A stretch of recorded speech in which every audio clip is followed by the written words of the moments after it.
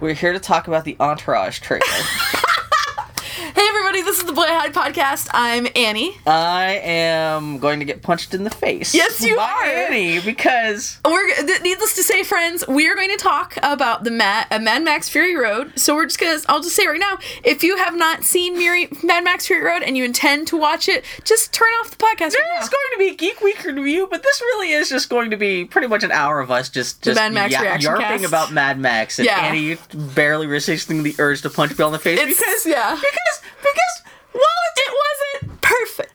Exactly. I liked it. No. I thought it was kind of a... Do we have no, repartee? There's not going to be any of us talking about you were going to drive right into it. Bill, did you do anything this week other than watch Mad Max? No, I just...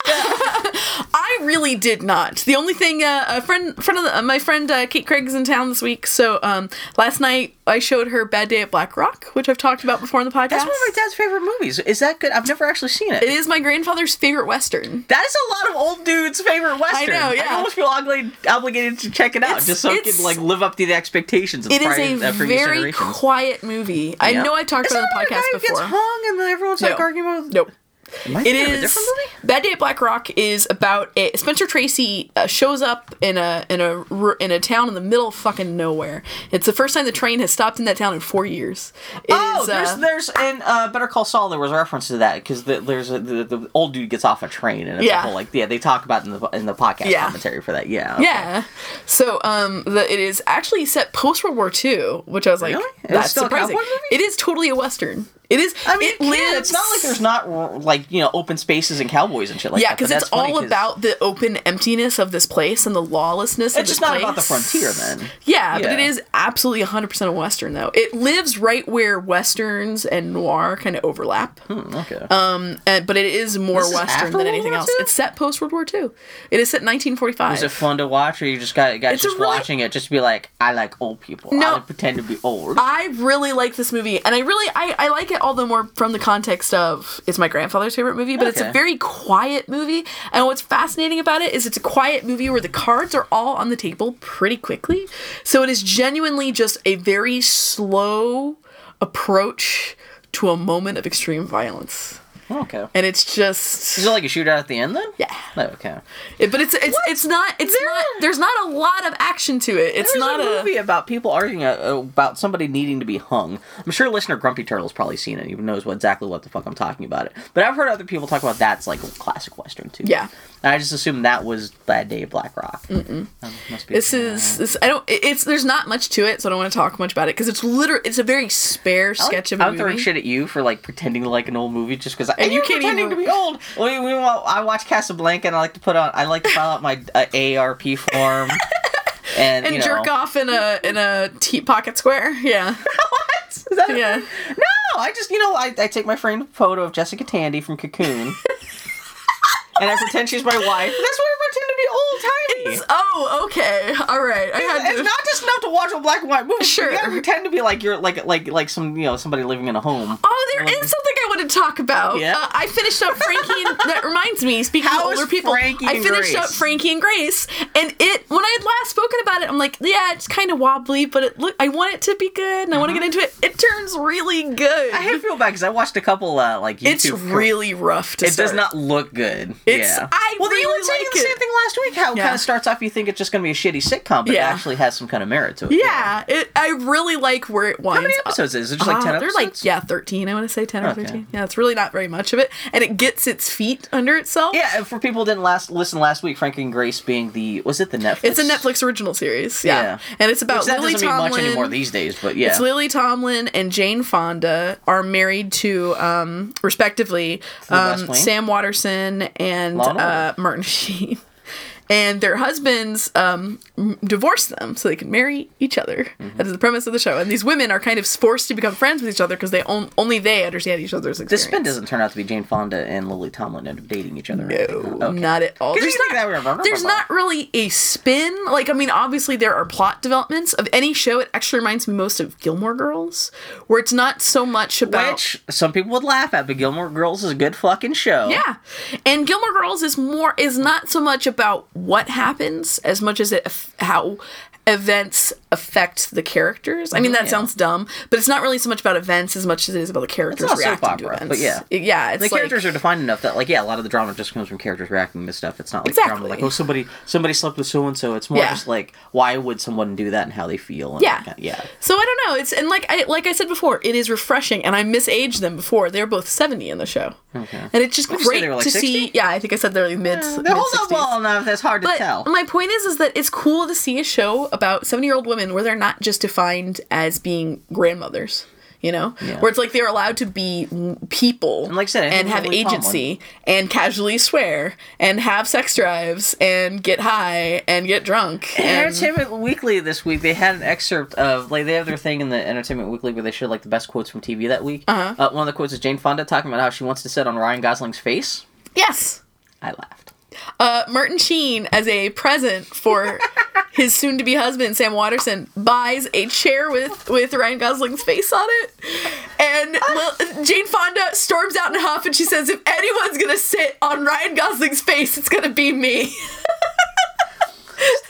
The picture of Martin Sheen sitting on any Ryan Gosling's face, even if it's just printed onto a pillow. No, that's cool. I'm glad to see that was not... we were doing it last week. I was digging it. I was digging it because I wanted to dig it more than, like, I saw that it had merits, but it hadn't quite found its feet and found its voice yet, but it finds it. And also there's this one, the children all are all part of their lives, and they all had their own little arcs. But there's this one, Jane Fonda's daughter, Brianna, is a terrifying woman, and I like her little arc in the show. She's just kind of a strident asshole. How old are the kids? Because they gotta be in their 40s. Yeah, they're in their 30s. Yeah, they're old people. So, yeah, it's just a really good show. I really like it. I highly recommend it if you have Netflix. I actually set up a Netflix alias on my account so I could let my parents use my Netflix account.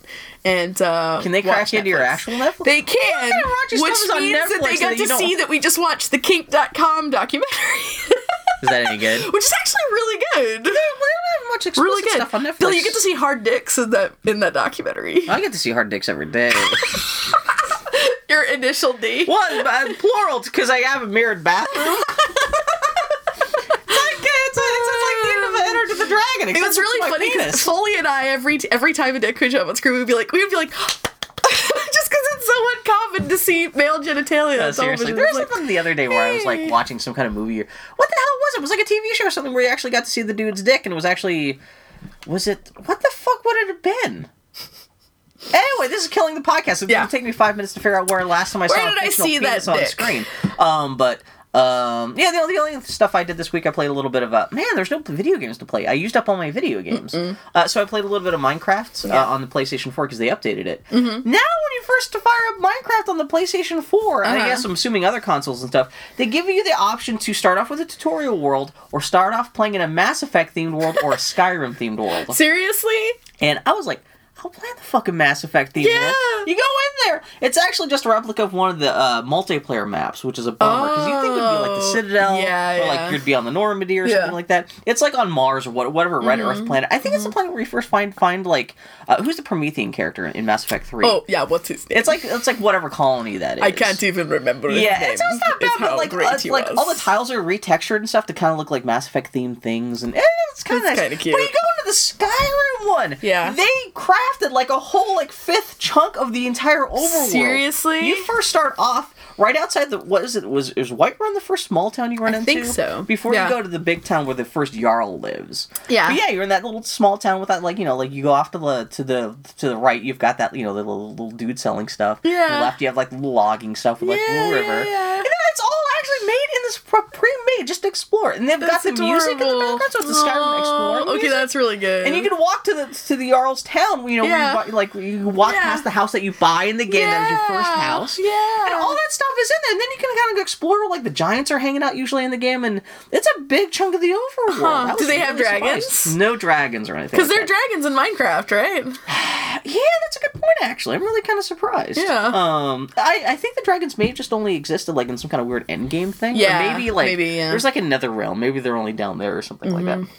I've never played That's Minecraft cute. where you saw, at least, in the normal overworld, I've never seen dragons flying overhead. I think you have to do something to trigger the dragons. Yeah. But it's actually really kind of surprising. And that's just baked into, when you first start the game. Yeah. So even if you don't want to play Minecraft, Yeah. you can kind of explore the Minecraft versions of a couple beloved video game worlds, which is great. That's pretty great. And even the Minecraft, or the Mass Effect version still, that also just has, Mass Effect music and background stuff, too, which is really weird, because, I was gonna say, you're on a Minecraft, planet, but everything's kind of textured to look like the world you're supposed to be in with the music, but it feels kind of like, ugh. Yeah. Well, especially Skyrim, I was gonna say, Skyrim maps a little more to me. Well, Skyrim isn't necessarily first person. It can be third person. I never played it first person. You're crazy. Except when I was picking up shit. Because everything looks so terrible I'm playing in third person. a character. I know. I'm not me. I'm a character. Speaking of which, you buying The Witcher this week? No. No, because the question that no one will answer for me is people who did not like Witcher 2, will they like Witcher 3?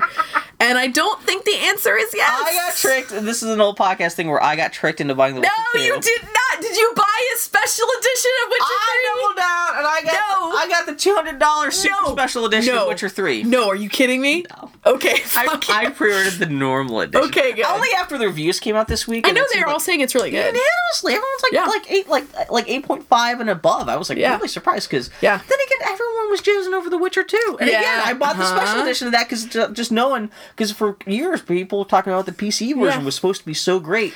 I am curious if this one is made for consoles. Yeah. That maybe bodes better for me. I think there's a PC version coming out later, but specifically for consoles. What console are you getting it for? PlayStation 4. Okay, then I may borrow it from you when you've reached a resting point with it. There's so apparently it's supposed to be open worldy, I don't know, because even the second game, all the women characters were they're only there to be sex objects and stuff like that, not to be all. No, you're allowed to be all. Be a social justice. You're allowed to be all. From a world perspective thing, if every female you run into, it's just gonna be her clothes are gonna be burning off for no reason every time you see her. It's just kind of yeah. And I don't know if The Witcher 3 is gonna be any better about that, but I know the people who are fans of those games get off and saying Geralt is also a sexual object or whatever the main guy is. I like Olive Geralt's outfit. This, I swear to God, I was watching the launch trailer, the 5 minute. Like Olive's outfit. I like Olive's fucking girl. I saw the trailer, look at all those outfits. I'm like, I can change his hair. I could give him a beard. I'm on board. That supposedly there's a real-time beard growth mechanic. What? I don't know. That sounds like that's something that would be PC Hold only. on. It's like the male version of Tress Effects, but somebody was saying that's an actual thing. Hold on. Which, if that's true, would be day one. I would love for them to go back to the old Harry Potter games and make it so Ron grows a beard in real time. Beard. Even the Philosopher's Stone game for the GameCube. Real time beard growth. I'm buying it.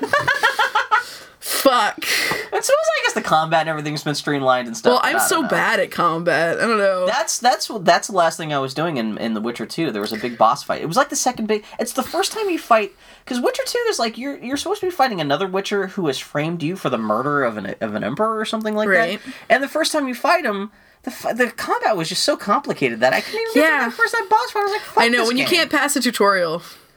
Yeah. That's the sign. That was practically the tutorial, because it was only the 5th hour. I don't know. And I spent $100 on that special edition. I still have the Witcher necklace and all that dumb shit, but I don't know. We'll see. But there's nothing coming out, because I was looking at the video game release calendar. There's The Witcher 3. There's Splatoon for the Wii U that comes out the end of this month. Oh yeah, everyone seems to be liking Splatoon. You know what the next big AAA game that comes out is? What? Fucking Mad Max in September. Yeah. And then I think that day it's is it Mad Max? I think there's another big game. I think it might be Just Cause is coming out as well. Yeah, which is weird because they're both done by the same they're both studio. Avalanche Studios. And if you don't get Puss Furiosa in the Mad Max we'll talk about it in a second. We'll talk about it right now. Might as well. You want to talk about it right now? Well, what else we got to talk about? Also, Mad Men ends tonight. I have one more thing to talk about. Yeah, what's up? Oh, no, tell me about Mad Men. So you've been watching a Mad Men marathon? Yeah, AMC's just been running every episode of Mad Men in a row since Tuesday. And with it's going to lead up to the last episode tonight. Oh my god, what will happen? It's going to disappoint and anger everyone. Because Mad Men, there's been one or two things in Mad Men where they've done crazy plot shit that's been really unexpected. But wow.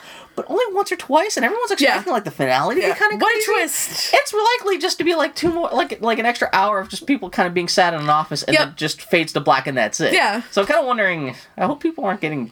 Well, everyone also expecting at least a flash forward to see how the characters end up. They've all been in purgatory this whole time. You make so many bad lost jokes, but So that's I'm watching a shitload of Mad Men. But you're not a Mad Men fan, so I'm not. But are you excited about the finale of Mad Men? Have you been enjoying this last season? The show holds up because I've never really gone back and rewatched Mad Men. This is the first time, and because I've just got the fake cable and I just work from home. I literally watch probably a good 24 hours of Mad Men this week, and it actually really holds up, especially if you're just watching it sequentially. I didn't watch all of it, but I watched big chunks of it. I was like, hey, this regardless of how it ends, this is a pretty good little story, despite Don Draper being such a cipher of a character. Yeah.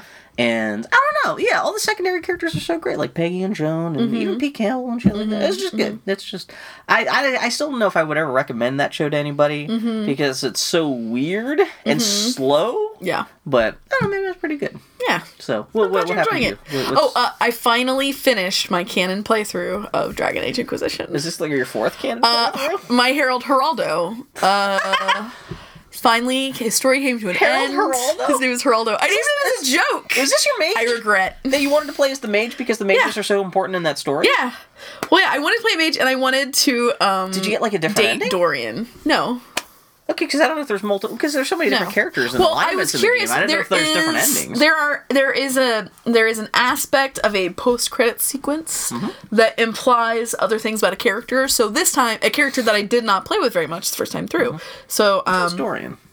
Which one's Dorian? Dorian is the mustache guy. Okay, because they were just introducing him when you get to the crypt, or whatever the fuck, Skyfall. I romance Dorian. I love Dorian. I really do. But his at the end of the game, you get to have your last romantic moment with your love interest. Oh, yeah. And Dorian's is just he's like, I want to tell you something.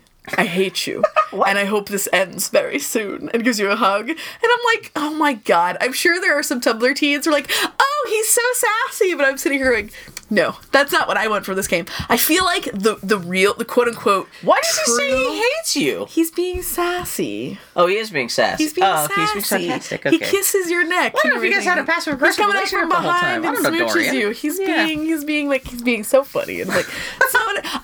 I'm realizing that the canon. I feel like the canon love interest in this game really should be Cassandra, because she is she is such a great character. She is one of my favorite characters in any BioWare game, and she is such romantic at heart, and she is so important to the world. It's just man, and now I'm like, do I need to have a real canon playthrough? So wait, but she's straight though. She is straight. Yeah. And you were playing as a dude. I was playing as dude.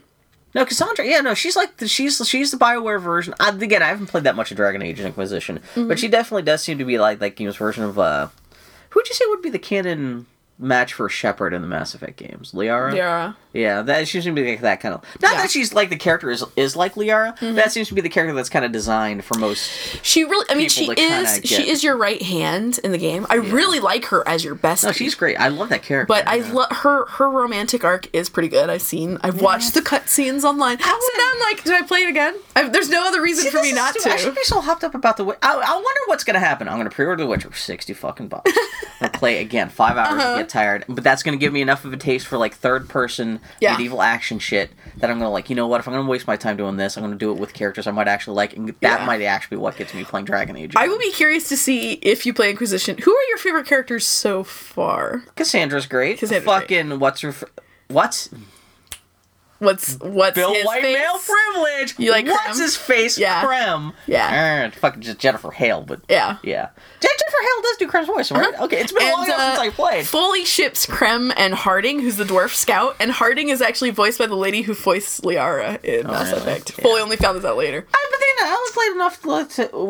It's not Skyfall, Skyhold. I only played up to the point where you unlock that, so I really didn't get to see too many... I mean, I liked all the characters. There's no characters I was like, fuck this character. You say that's not very much, but by the point I got to that point of the game, I had played 40 hours of the game. What? There's nothing to do! You kind of go meet everyone, they come back, and then you get attacked! That's not how I play this game. Did you save the lady who's trying to, create, the book that's recording all the different wildlife in the world? Who ends up, she can die in the attack? Spoilers for Dragon Age Inquisition. Yeah, well, there is an attack, and the characters can either live or die. No, I saved all of them. Okay, good. Saved all of them. I like that lady who you have to report to whenever you find a new creature. Yeah. And she adds it to her bestiary. Yep. But then she can die, and then I was like, she's like a one-off side character. She's not even anyone you can take on missions you really talk to, but she died in my game. That kind of killed my boner for that game. I can understand that. I don't know why. Yeah. But yeah, Cassandra's great. Did you see, there was some kind of news about Someone created a mod for Dragon Age 3 Inquisition. We've talked about this before on the podcast that, like, feminizes Cassandra. Oh, of course it did. I think it got booted off of Steam or something this week. Well, there's one to make her bi, too. And there's a lot of drama over that. How you do? I don't know. See, you know what? Maybe I'll wait to get my gaming PC and I'll play it so I can. Because I got a female Kunari. It means a lot to me that she is straight. Like, Aveline and Cass are two characters in the last two Dragon Age games. See, what I love about BioWare is that most games would have a character like Aveline, and then they would say, "Oh, that's our kind of tough broad character," and we said everything we have to say about that, and that's it. And then not create a character like Cass, but they're totally different women. Like Aveline is in Dragon Age 2. She's a cop. Essentially. And you meet her at the start of the game, you witness the death of her husband. That's not a spoiler, it's the first thing that happens in the game. And you get to know her over the next 3 years as she kind of, moves up in the police force. It's not the police, but I'm just, you see her find new love, and you see her develop a friendship with this woman that she hated. And it's just like great. She's such a great character, and I'm like, oh man, she's so much fun. And it meant a lot to me that though she was tough and butch and big, she was straight. Because it's like, you don't have to be just because that's unfortunate when you assume just because the lady's tough she's got to be gay or something like that. That's really limiting. That's stupid. That's why it's really important to me that Cass is a feminine lady always has to be straight. Like that's why it's really actually means a lot to me that Cass is straight. Is that because there's nothing wrong. You can be a big, tough, strong woman and a leader of men and still have a big romantic streak a mile wide. I mean, in Mad Max Beyond Thunderdome, Furiosa, she's out under her breath all the time saying, "I love Dick, I love Dick." She's tough, but she's still constant aside. I mean, not to say that I'm against butch feminine characters. No, that's fine. Well, we've been arguing so much for just to even have that. Now that that's enough of a thing, it should be. It's just like, oh, she's a dyke. Yeah. It's like, it's such an easy, like, lazy thing to do. Well, I was just talking about Cassandra being gay just because I have a female Kunari and I'd be, I like Cassandra and I wouldn't be dating her, but But it's like, I think I would know how to treat the ladies right. I like when gender norms are not necessarily the same as expected sexuality. So I like that. Yeah. I like when you have big, tough gay men. And big Dragon Age, because there's ladies. so many inhuman characters. Can you date people? There's the speciesism. There's a lot of cross-species relationships, right? Yeah, there are a lot of there's interspecies dating. Yeah. Are there any video games where allow you to date someone who's like non-humanoid stuff?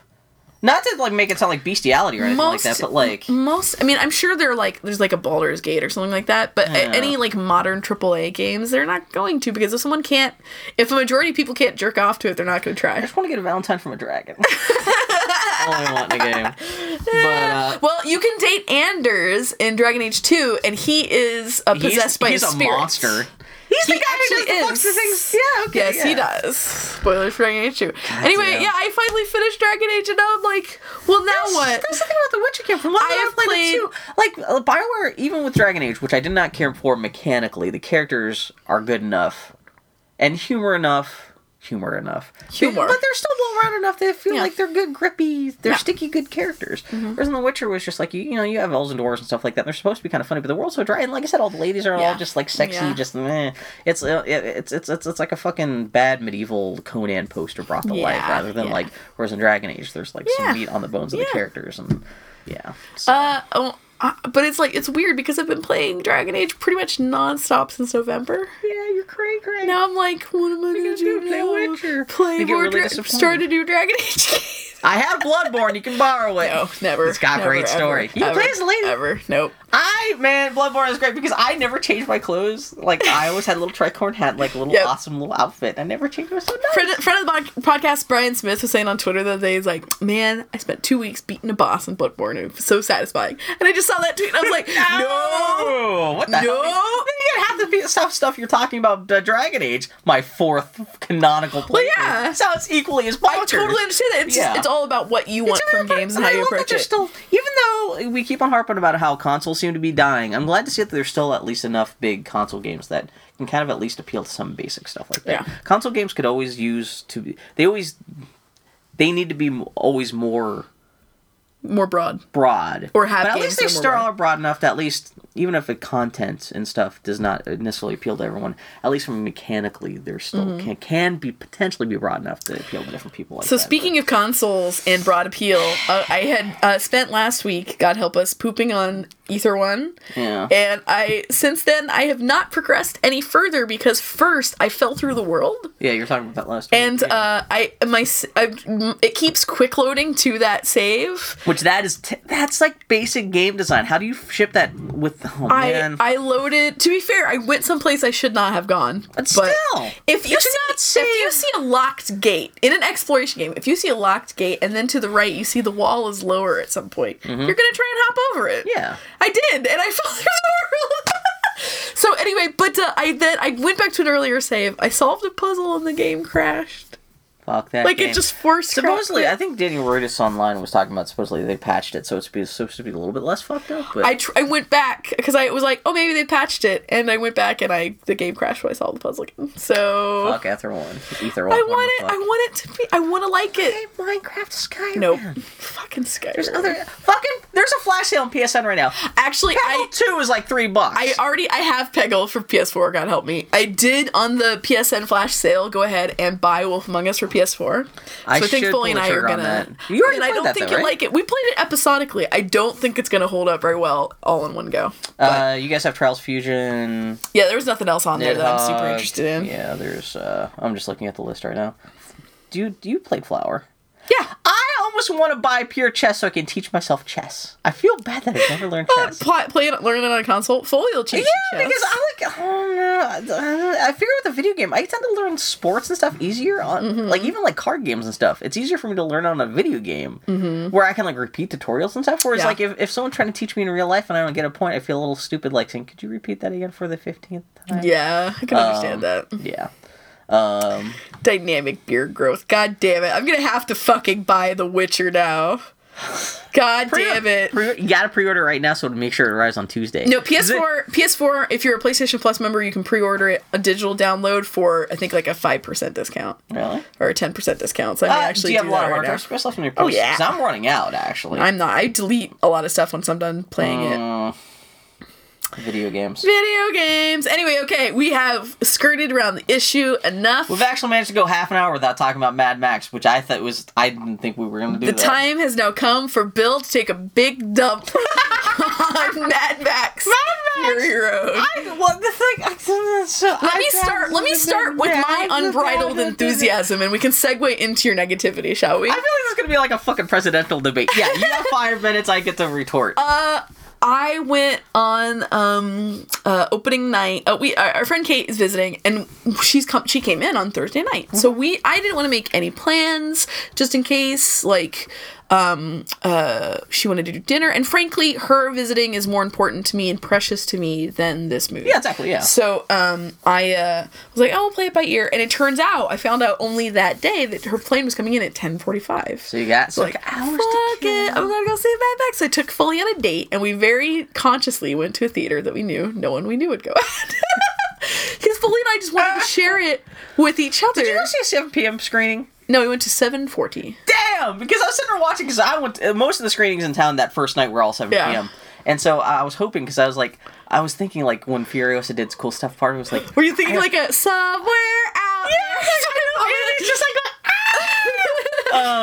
So I took Foley on a date night, and we had some time, and we went, we had dinner, we went there, we got there 30 minutes early, and the theater was already full. Really? 30 minutes beforehand. It was full. Because we showed up about 45 minutes ahead of time. We were like the 5th people in the auditorium. The theater and we were at the Lloyd Center, full. which is a known bit. It's in Portland. It's one of the biggest theaters out there. Yeah. So we were out on 82nd, which for those of y'all listening at home, Portland on the east side of the river is what is considered central Portland, is bordered by the river and 82nd Avenue. So we went out to 82nd to see. Yeah, you were out in the sticks. Out there. Well, not really, but relatively. Well, kind of. And to bus takers, it's the sticks. Yeah. And so we went out there, and the theater was packed. It was really cute. Is that at some point Foley started talking to the couple next to us about the movie, and it was so cute because it was a boyfriend and girlfriend, and they were so excited about Mad Max. And Foley is like, "Yeah, we watched all the movies to prepare." And so Foley and she had like a little nerd off before the movie began. It was just so much fun. Were people in costume? No. Were people in costume? Right in front. Actually, I was sitting right next to Jimmy and Conley because Jimmy and Conley showed up at our screening too. Yeah. I feel bad because I didn't get a chance to talk to, because it's weird to hang out with people only at the movie theater because you don't get to talk to them. No. I got to sit next to Conley and also drive her crazy with me, kind of like snorting and occasionally going, I recognize that thing. I was being an annoying ass motherfucker. The fact that she didn't punch me actually means a lot. But yeah, like right in front of her, there was like a couple people and they had like goggles on and really done up. Just a little. You could tell they were like, let's dress up a little bit for Mad Max. It was really cute. But yeah, we had a great audience though because they were all in it. I was kind of annoyed because there were some dude bros behind us who were talking a little bit. I was like, fuck those guys! Like, they didn't come to hear you talk, to see a movie. But they all got really into it. They were all really responsive. Like they were clapping and woo, like in like right points. It was like the platonic movie experience. If I go to another screening, I just want to go with a bunch of talcum powder and just do the War Boys chant. All through the trailers we have War Boys, War Boys. So Foley and I went together, and it's like a date night sort of thing, just the two of us, and we had the best time. It was a good movie. We had so much fun. Bad movie. It's just a terrible Mad Max. Everyone has their reactions to it, but the thing I keep saying over and over again is that my favorite thing about Mad Max movies is that every Mad Max movie is not anything like another Mad Max movie. No, it's all its own little creature, and I think these movies were directed by different people. I know, which is one of the things I'm really excited about, and one of the things that I kind of can't help but worry about in the if they do make 2 more movies, because they're going to be totally like in this specific Mad Max world. Into this, yeah, because the thing Mad Max kind of reinvents itself every movie, which is kind of amazing, and they're not going to do that with the next ones. But I really love Tom Hardy as Mad Max. I know you'd prefer your Mel Gibson, but I really feel bad because if I figured if Tom Hardy was ever going to make a positive impression, not that I hate Tom Hardy or anything like that, but if I was ever going to fall in love with Tom Hardy, even within screaming distance the way you have, it would be him playing Mad Max. Yeah. It's not that I thought he was. Performance-wise, I didn't think he was necessarily that great in the role. Not that I thought it was terrible, but he was already under the gun for me because he's not given a lot to do in the movie. Yeah. And this concept of Max in this movie is fundamentally different than in the other Mad Max movies because he's having all these visions of his child and stuff. So, he is literally it's haunted. still the same backstory and stuff, but it's a different concept of Max. Yeah. And so it's unfair for me to compare what Tom Hardy is doing compared to Mel Gibson's character. And the other thing is also, this is the first Mad Max movie of another cycle, so he's got plenty of room to grow. I'm not... Yeah, because I know this Tom is a Hardy, Mad Max quote unquote origin story. I know Tom Hardy's sitting at home right now thinking, okay, what does Bill Mudgett think about my performance in this film? No, but it's one of those things where, assuming they do 2 or 3 more movies, I'm very curious to see how Max as a character grows and how Tom Hardy's performance as Max grows because he can't spend 2 more movies utterly fucking mute. Yeah. Aside from his opening narration, he literally says he's got to say less than maybe a 2 dozen words. Yeah. To the point where I almost kind of wish they had kept the gag on him for most of the movie to make the whole Mad Max as like chained pit bull, almost like a literal thing. It'd be great if actually they don't get if they had only been able to take the thing off maybe at the very last end of the movie and last thing he says is like goodbye and thanks and he walked off into the crowd. That would actually kind of even better. Because even when they take off the mask, he doesn't say anything. Even when fucking what's her face is what's your name? He's just like he doesn't say even anything. No. He's just like he doesn't want to be a part of society. Even Mel Gibson's Mad Max when fucking Master Blaster is fucking when he says me Max, my name is Max. At least he's that talkative, but Max is a terse ass motherfucker, and this is like I think it's supposed to be set between sort of vaguely, the only place it really between 1 and 2. Yeah, that's the only place it would fit because his car gets totally destroyed in the second movie. Yeah, so it'd have to be, but his car gets destroyed in this one again. So, and the costume is kind of implied that it's after Mad Max. It's after Thunderdome. Yeah, there's some Thunderdome. That's what it says. Some of the costumers are online are like pointing out his shoulder has damage from the end of Mad Max of the Road Warrior, but he still has his car. Yeah, so it's a never clearly land. It's not actually in quote unquote Mad Max canon. And this is something me and friend of the podcast Mike Russell were talking about yesterday. It's like ever since the first movie, every sequel has been set up with a framing device of someone essentially telling Max's story to someone else. Yeah. In the first one, you had it turns out the whole story of the Road Warriors being told by the Feral Kid years after the events of that movie. Thunderdome is being told by Savannah Nix years after the events of Thunderdome. Yeah. And this one, even though it starts off with Max's narration, it ends with the whole thing, like, suggesting that the story has been taken from the first history of man. Yeah.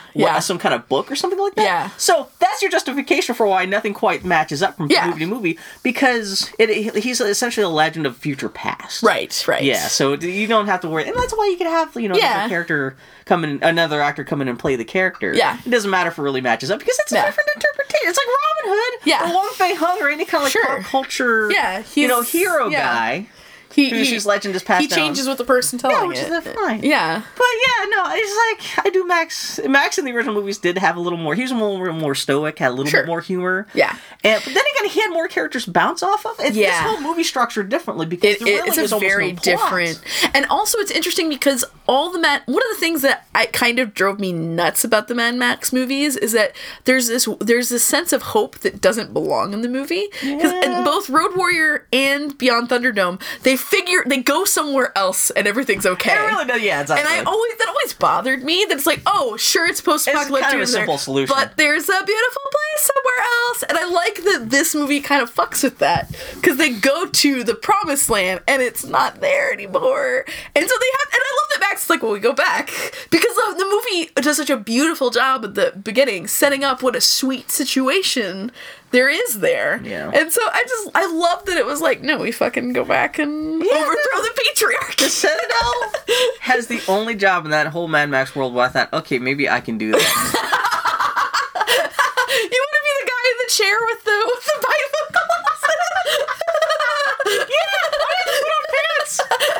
If that doesn't work out, I go to the milking station and say, you know what? I know I'm a dude, but I got tits. Let's make this work.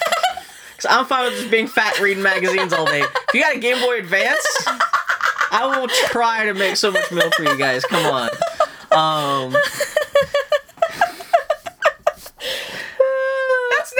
I'll be done with it. I saw that. That's when I knew the movie was really going to go bonkers. When I was like, why she got shit attached to her titties? And I'm like, oh my god, they're really going there. Milk. The whole... I loved it. Okay, because I didn't read much about this movie beforehand because I wanted to go into it. Yeah, neither did I. I didn't know that Max was literally a blood bag. That was such a great device. And then it opens with him being tattooed with his type O universal donor. Yeah, which... Well, this is the thing where I kind of go into... It's not necessarily a great Mad Max movie, but it's a fucking fantastic Imperator Furiosa movie. Yes. And... Because Mad Max, he has no, real agency in this movie. The only real decision he makes in this movie that actually impacts the plot is once they get off... Essentially, when they make the turn back to fight back towards the Citadel, he actually makes the decision, instead of just, going off on his own, he decides to regroup with everyone else and, help them on their attack against the Citadel. But I do like the fact that, he's drawn to this movie! He has nothing to do! He's there, but, he's just sucked up into everything else. Which for the whole first, half of the movie. Love. Yeah. I love that. So there's this is a kind of random tangent, but there's a web series called High Maintenance that's about a pot dealer in New York. And it's all these little vignettes, 5 to 10 minute vignettes about all these different people. And the only connection is the pot dealer. They have the same pot dealer. And sometimes you'll see them sort of appear in each other's stories. I love the idea of a series of Mad Max movies that are just about the fucking broken, weird people in this world. Yeah. And just Max kind of wandering through their lives, almost fucking it up, but ultimately making it better, and then moving on. Which is what the Mad Max movies kind of have been, because that's what they are. I've seen a lot of people point out that, there's Fury Road is no different than the Road Warrior or Thunderdome, because Mad Max is not really the main character in those either. He's helping people out, but it's the story is actually about other things. Max is not actually really a terribly interesting character. No, he's supposed to be a little bit of a There's cipher. not much to him. See, that's what I liked about Mel Gibson's performance, because he had a little more going on under the hood, whereas Tom Hardy is just kind of monosyllabic caveman approach. I disagree. I think Mel Gibson and Tom Hardy have about as much to them. Oh, I think Mel Gibson has way more charisma. I see, but then it's a different sort. Max has more to do. I feel like Mel Gibson has a kind of madness to him that is a different kind of madness than Tom Hardy. Yeah. And I never believed Mel Gibson as a family man. I never believed him. I believed him as a bad man. I've always believed him as a bad man who had to struggle to be good, as opposed to Tom Hardy, who I see more as a good man who's just been fucking broken.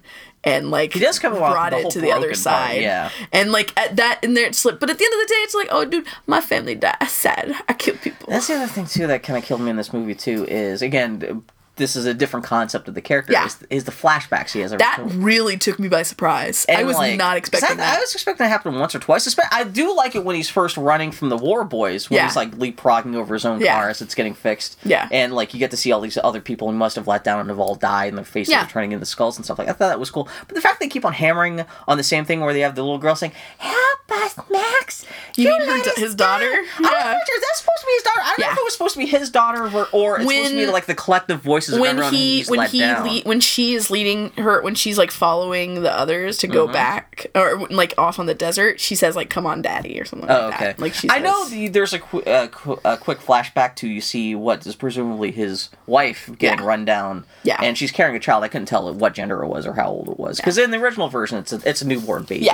A baby boy. Yeah, and also in the original version being run down by a motorcycle gang, which this one you pretty much see it's the same cars that are pretty much in the rest of the movie. Well, see what I liked is that Max, it's not like the other movies are like Max is like having to come into terms with his humanity, and it's like he is genuinely so broken, like he needs to do this to get his head on straight. This is just the first Tom Hardy movie. That's mostly I'm not casting permanent like I don't like Tom Hardy. It's just in this movie with a little bit he has to do. It's just I'm talking about the flashbacks in particular. Yeah, it's like I will tell you that the payoff I had to the flashbacks was when the flashback and it's the kid makes a motion in his face and he puts his hand up and he catches the bolt. That was good. And then it's like through his hand to his forehead and he's just like stuck with it to his fucking forehead. A total Looney Tunes fucking logic to it. Yeah, it's just like, okay, well he can get shot in the head, but he's just gonna pull it out. I liked its relationship with gore and violence because that is kind of Mad Max. It is like a cartoon to some degree. Like terrible gory things happen in the movie, but you don't really necessarily see it. It's an R-rated movie. He could rub it in your face. Like one of the best moments in the theater was when what is his name? Immortan Joe? Yeah, Immortan Joe. Which is, I guess, I'm assuming that's like a mixture of important and immortal. Immortal, yeah. Exactly, yeah. So Immortan Joe, when he gets his face ripped off, his mask ripped off. What the hell are you even looking at? Because it's so like, what the fuck? The whole theater lost its shit. All it was like, no! See blood or anything like that in the movie. No. That's such a potent thing because even though it's R-rated, lots of people die and stuff like that. It's not like there's blood and gore. Because the point is not like, let's revel in how gross that death was. It's just like it's a desperate act. And you already assume he's kind of jawless or something's going on because he's got the whole breathing device and everything. Yeah. But fucking metal as shit. And so I always have a problem in movies where you do have this is part of my thing I was making when we had our fucking 8-hour-long Mass Effect 3 spoiler cast. Yes, yeah. I was bitching about how Shepard spends the whole game having a little dead child saying, help us, Commander Shepard. It's pretty much the same thing in this movie. Which even if they just did that once or twice in this movie, but it happens like 5 times in this movie. See, that didn't bother me because the thing is that it's not like some little thing or like, sometimes I have premonitions. He is haunted every moment. Well, even regardless of that, I think that takes away from Hardy's performance because at least Gibson, he had those, every time Gibson has a character beat, he he has to perform that. He has to actually act out his conflict between, okay, do I just serve myself? Do I help these people? Whereas every time Tom Hardy has that moment in Fury Road, instead of being able to internalize that and you have to watch him actually like figure this out by himself, it's always like the kid, help us, Max, and then suddenly he's like, I guess I better go help them, and I think that takes away. I kind of wonder what it would be like if he was actually able to actually act that out rather than just having a vision, you being shown so literally. But then again, like I said, but it's a different interpretation of the Max character. And again, if they're going to do 2 or 3 more movies with Max like this, they're not going to be having that flashback every time Max talks to somebody. So he's going to have to grow involved. I'm kind of curious to see what he turns into. I understand. I totally understand that issue. I can see where you're coming from. But what I liked about it is that Max doesn't really have a choice. I liked that. He's being forced to listen to those better angels, you know? Yeah. It's like he would shoot these people, take their water, and call it good. But he can't. Yeah. Like, that's how broken he is. He's being able to pull back to his humanity as opposed to, yeah, I'm broken, but I don't know, that little kid has a pretty cool bangerang. So no, in that world it would definitely be a bangerang. But yeah, just even the scene where he first meets the girls when he's getting off the truck and he sees a bunch of like girls in like white gauzy clothing closing each other down. And he's like, I'm gonna fucking shoot you all. Well, like, I remember the theater laughed because it's such like it looks like it's gonna be like this titillizing thing. Although I do like it's justified because you know what's actually happening. But that was just a fucking hilarious moment. But it's a shame that there's nothing else to talk about this movie because we're just gonna talk about Max. But there's no women in this movie. I can't believe we're actually done this long talking about the movie without actually talking about the best part of the whole movie. So are we gonna say is all mothers? The all mothers are the best part of the movie? Do you agree? It's just any female in that movie, really. I mean, all the. Which ones? Because in the credits, they also have a credit for the Vuvolini? That's what they are. Is that what they are too? Yeah. The Vuvolini. Because I noticed the actresses that are labeled as the Vuvolini are also older ladies. And there's only so many women in the movie. I mean, I don't think they call them that in the movie. I don't know if they decided in post or something. But yeah, the many mothers. And I know that the fat ladies being milked are the milking mothers. I wonder if they actually say that too. I wonder if the many, because it implies there are a bigger group of them. So I wonder if the many mothers are just like the guardians, are just like the warriors, and all the others have died. So maybe the warrior class is called the Vuvolini of the That's many entirely mothers. Possible, yeah. You know, they were the fucking most. Okay, so this week I finished Frankie and Grace, which is about 7-year-old ladies allowed to be their own people, and then I go see fucking Mad Max, which has these old women who it turns out, did you see, did their own stunts in this fucking movie.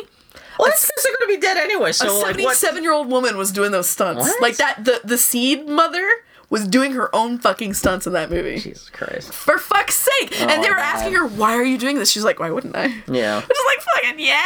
I saw one of the older women, supposedly one of those ladies is actually the lady who's supposed to originally play Max's wife in the first one, but she had to drop out because she was sick, but she still wanted to be in the Max movie. But then, Man, but no, the Many Mothers were one of the most awesome things I've ever seen in a movie. I was going to be heartbroken because they start talking about how they're going to go back into the Citadel, and I thought, well, okay, well, these characters are going to have to disappear because they're just, they're obviously guardians in this. Yeah. But then when they come, I'm like, yeah! And they're allowed to be badass. And the thing is that they fuck shit up and they die. Like, it sucked that they had died, but the whole point was that they were willing to sacrifice themselves and that it wasn't a moment's hesitation, that there weren't girl fights. There was no here's a woman for me to have a fight with. Well, that is the most remarkable thing about this movie is that even when they fight and they kick ass, it's never even played up like, oh yeah, girl power moment. Yeah. Either. It's just a desperate fight. And my first reaction to this on Twitter was the most amazing thing about Fury Road is that Fury Road treats gender as everything and nothing. Yeah. Everything with the wives and everything like that, because it does, women get fucked up in post-apocalyptic society. God, that's likely to happen. But when it comes to once you put a gun in a woman's hand, then suddenly gender has no issue, and they're just another human being. They're just fighting for their fucking survival. Yeah. And the movie never even makes a big thing out of it. It just, that's the thing. It's like there's been so many criticisms from MRA saying this movie's not feminist. It's just, it depends on your interpretation of the word feminist. Feminist is just about equal stuff. This is just, the women literally take down a patriarchy bill. What are you talking about? I mean, it's just like, oh, you mean feminism is just about people being treated equally? That's what I'm saying. That's what this movie is. Yeah, exactly. But they do also literally take down a patriarchy. But there's no big speeches about no, we're women and we can do everything. It's just all total in action. That's feminism. Yeah, that's what I'm saying. And that's what this movie is. Just so that women can just, fucking let you women do their shit. That's what feminism is, Bill. Yeah. That's literally what a feminist movie is. It's not like strong female characters, like the poster you have in the corner. It's just a movie where women are allowed to be. But then what did they do with the milking mothers then? Did they still just go, well, I'm already lactating, might as well just keep this up? Well, I do like that the thing at the end is like they don't explain how things are going to magically get better. Well, you would think because hierarchical society. It's entirely possible that Furiosa just ends up having to be a tyrant just to keep things in check. Just a benevolent tyrant. God knows she could be the villain in the next one. Yeah. Although I don't know if Charlize Theron will ever do another one of these fucking movies. Oh no, supposedly she hates that. Although supposedly George Miller he got into screaming matches with Tom Hardy too. So it sounds like Tom Hardy. Tom Hardy is an asshole. I love Tom Hardy. He's a crazy asshole. That's what I mean. I feel bad because all everyone's anecdotes about Tom Hardy being a crazy asshole kind of already poisons me against him as a. Well, he's just like he's an intense weirdo. Mel Gibson is so good, even though it's a hateful anti-Semite. But also, I will say this: who has a good time filming action sequences for 128 days in the desert.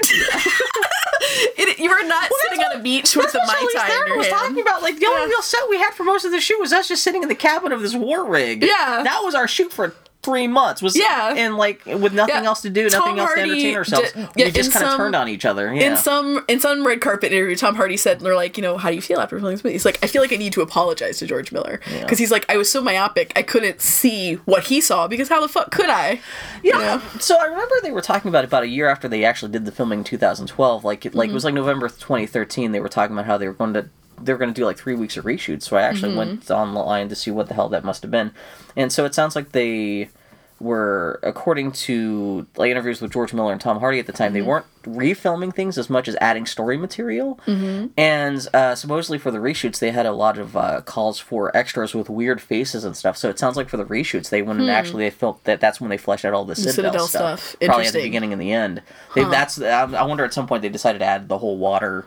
Yeah. No, it's not even a subplot, but just had more stuff with the Citadel to flesh that out a little more. So, like, I wonder if at the beginning, they may have had just a very small practical set. Yeah. But then maybe once the studio saw how good the movie was coming together, like, okay, we'll give you some extra money just to flesh out more of the Citadel stuff. We'll do some blue screen stuff. We'll do some more just big crowd things just to give the movie more scope and scale, which worked out. Yeah. Even though I was a little bummed because all the reviewers were like, this movie is almost entirely practical, no CGI. Yeah. This movie gets Sin City-esque. There are mostly with the Citadel stuff, because it is such a big place. I was a little disappointed at how much CGI was in the Citadel. But on the other hand, it's like, if George Miller had these tools when he was making Road Warrior, he would have fucking done it then. Exactly, yeah. It's like... I mean, the last thing you do see in the movie is a terrible 90s CGI fucking steering wheel with, like, bumping at you, like coming at you, and I was like, that's all goofy. But still, I wonder how much of that CGI stuff was, like, because the studio was like, yeah, we're gonna make it CGI, we're gonna make it 3D in post, so let's get some shit coming up in your face. Oh, I wanted to talk about one of my favorite parts of the whole movie, which is the fucking in the war party of fucking Joe's party. He has a fucking music ring that has drums all up the back, and then the front are just amps, and then there's this dude in a union suit with a face mask, like, who is implied has, like, hooks and is suspended on bungee cords, playing a guitar with flames shooting out of it, and it was when that happened when I was like, I know what this movie is. I like how that is quickly becoming, like, the iconic thing to come out of this movie, is that fucking... It's just such a ridiculous thing. There were leaks, because I've been browsing the Mad Max costuming forums, and I guess there were some costume leaks that came out, like a couple of years ago when they were filming, and people trying to figure out, like, what the hell is this? Yeah. And one of the things turns out it's supposed to be the mask of that guy, and he's actually wearing this face of someone else. I was wondering what it was. And someone was asking George Miller in an interview, like, what's going on with that dude's face? And George Miller came up with the whole backstory about how, so this kid, he was a musician in the wasteland, he was discovered by Emerton Joe. Yeah. Emerton, what the fuck we're gonna call him? Joe. Yeah. And, but the kid had a mother, and the kid wanted to play for his mother and not for Imogen Joe, so Imogen Joe had his mother killed, and the kid went so crazy as a result of his mother being killed that he scalped his mom and took her face, and now wears her face as his mask when he's performing, as a tribute to his mom. Kind of whatever. I don't know what a story that makes, but like, I was like, really? What the fuck? Like, this just came out of George Miller's head at the top of it during the middle of an interview. That dude is 70 years old. Came up with the whole backstory just for the fucking flaming guitar guy. When you and I are 70 years old, I only hope we're able to come up with shit like Mad Max Fury Road. Because here's the thing, at the end of the day, sure, I know you're disappointed that it's not like whatever, but that was like, what, like over 20 years ago? No, I had a good fucking time. And it was like, can you imagine coming that far after? I mean, imagine, so it wasn't as good as Road Warrior or whatever. Can you imagine if George Lucas had come back and the prequels had been anything close to what this was? My thing isn't even, it's not even me going, it's not as good as Road Warrior. It's a different animal than the Road Warrior. It's a totally different, well, every Mad Max movie is a very different There's a couple points where I do think objectively they could have done better. Aside from Max, like when Nux is falling in love with the red-haired bride inside the back of the truck, it's obviously like the background behind them, like the sunset is all just green screen. I was like, come on. I was like, I know. You could have come, like, I mean, I know that everything else in the movie is so practical that, like, at a certain point, like, it was just easier for them to do digital stuff. Sure. A little bit like, I can understand that. So from a filmmaking perspective, it's definitely a more raggedy film than the Road Warrior or Thunderdome. But I had a good time. This is not me saying it's bad. It's a different animal, and like I said, production values are a little weird, and like gets us kind of Sin City. I like how spare it was, and how it was just really one fucking chase scene the whole movie. That is ballsy. That is ballsy to do that the whole movie. I like that it starts off with Max trying to escape, and he doesn't get out. Yeah, he doesn't escape. Because you think that's going to be the start of the movie too. No, he doesn't get out. And oh man, this movie opens with Tom Hardy being pinned down and forcibly shaved, and which is now I've learned a fetish. Just Tom Hardy being taken from a terrible haircut to something higher and tighter. Yeah. How you doing? That was a good time. How you doing? And fucking we haven't talked about fucking Charlize Theron. She's the big thing in the room. That's amazing. This is another reason I'm going to go beat about Tom Hardy. Yeah. Is because Charlize Theron blows his ass out of the fucking water. I mean, by no fault of his own, because she is the main character of this movie. She has the arc in this movie. This movie... I can't imagine this movie did not start off as an Imperator for Furiosa movie. Uh-huh. And the Max is only in there just to kind of get the movie made, because he is so vestigial to this movie. Because like I said, Max doesn't do anything that actually impacts the plot in the whole movie, other than at the end he kind of decides to rejoin everyone when they go back. I mean, it's his idea to take on Joe. Is it? I can't remember. She was like, we're going to cross the desert. It's Max's idea? Yes, it's his idea. That's his one contribution to the plot. Charlize Theron. I disagree. Charlize Theron is amazing. Scene in the desert. That was really good. That is the beating heart of that whole fucking movie, despite all the CGI. Well, she has the arc. She goes through the journey in that movie. Max in this movie is the gyro captain from Road Warrior. He's the guy just kind of tagging along, said he got her and he gasoline. See, Max is always just the person who shows up, affects change, and then leaves. He's never. But in this movie, he's not even the catalyst. In the other movies, he was at least a catalyst. In this one, he gets sucked into Furiosa's story, and he's just the sidekick. But he shapes her path. Barely.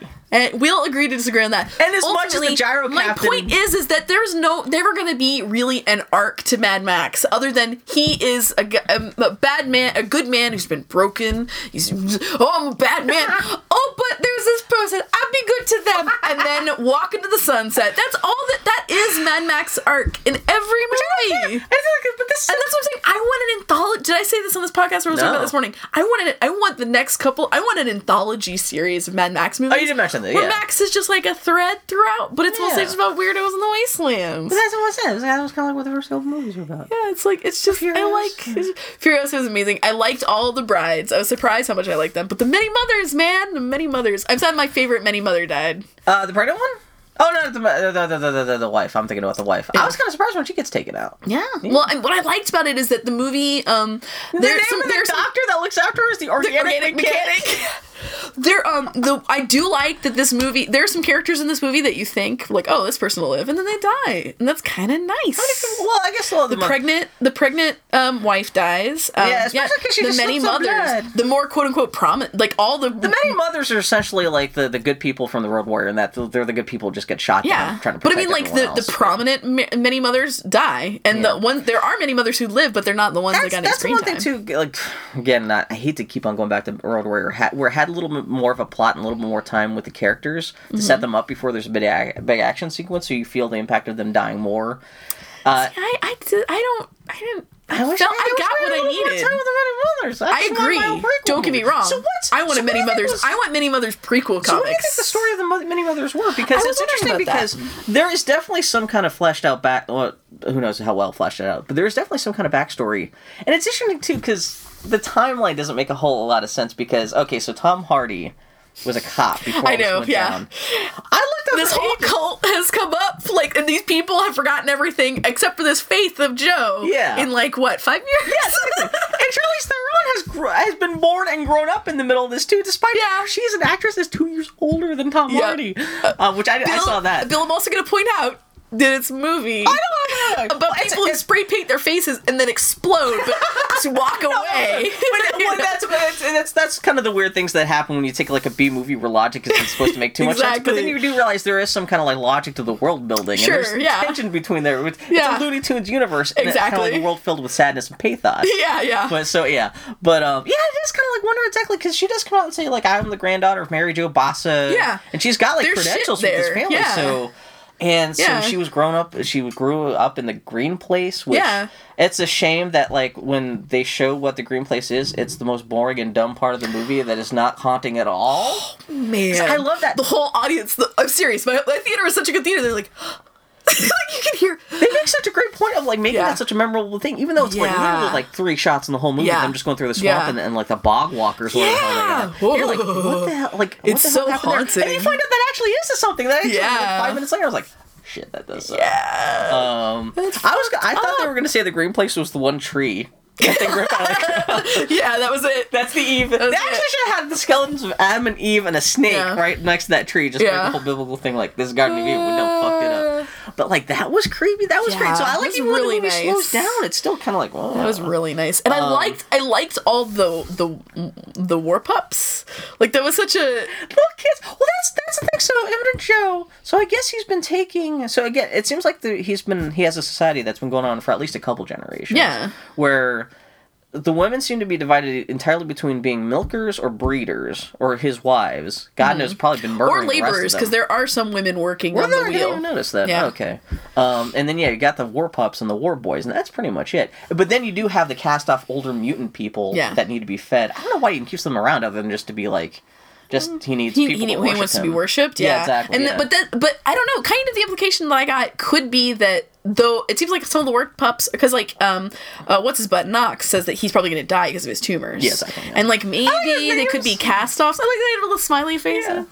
Yeah. But Knox I was expecting to be annoyed by, but I actually really liked Knox. It was kind of annoying. There was like this weird little love story in the middle of this movie, but on the other hand, it is a fucking Looney Tune. Better him and them than Max and Furiosa. They don't even become friends. He has a blood, but it's still like I'm surprised. Like when he leaves, he isn't just like fuck you. Yeah, no. Brenna did point out that in Road Warrior, or in maybe it's Beyond Thunderdome, Larry Stickums, whatever it is. Max they all kind of blur together. Yeah. Well, Max is the Christ figure, and in this one, Furiosa is the Christ figure, down to being pierced in the side and resurrecting at the end. I don't get it. Like, what? No, that's actually a good point. Yeah. But and then like rising at the end and ascending, and all this shit. But then Max had given his blood.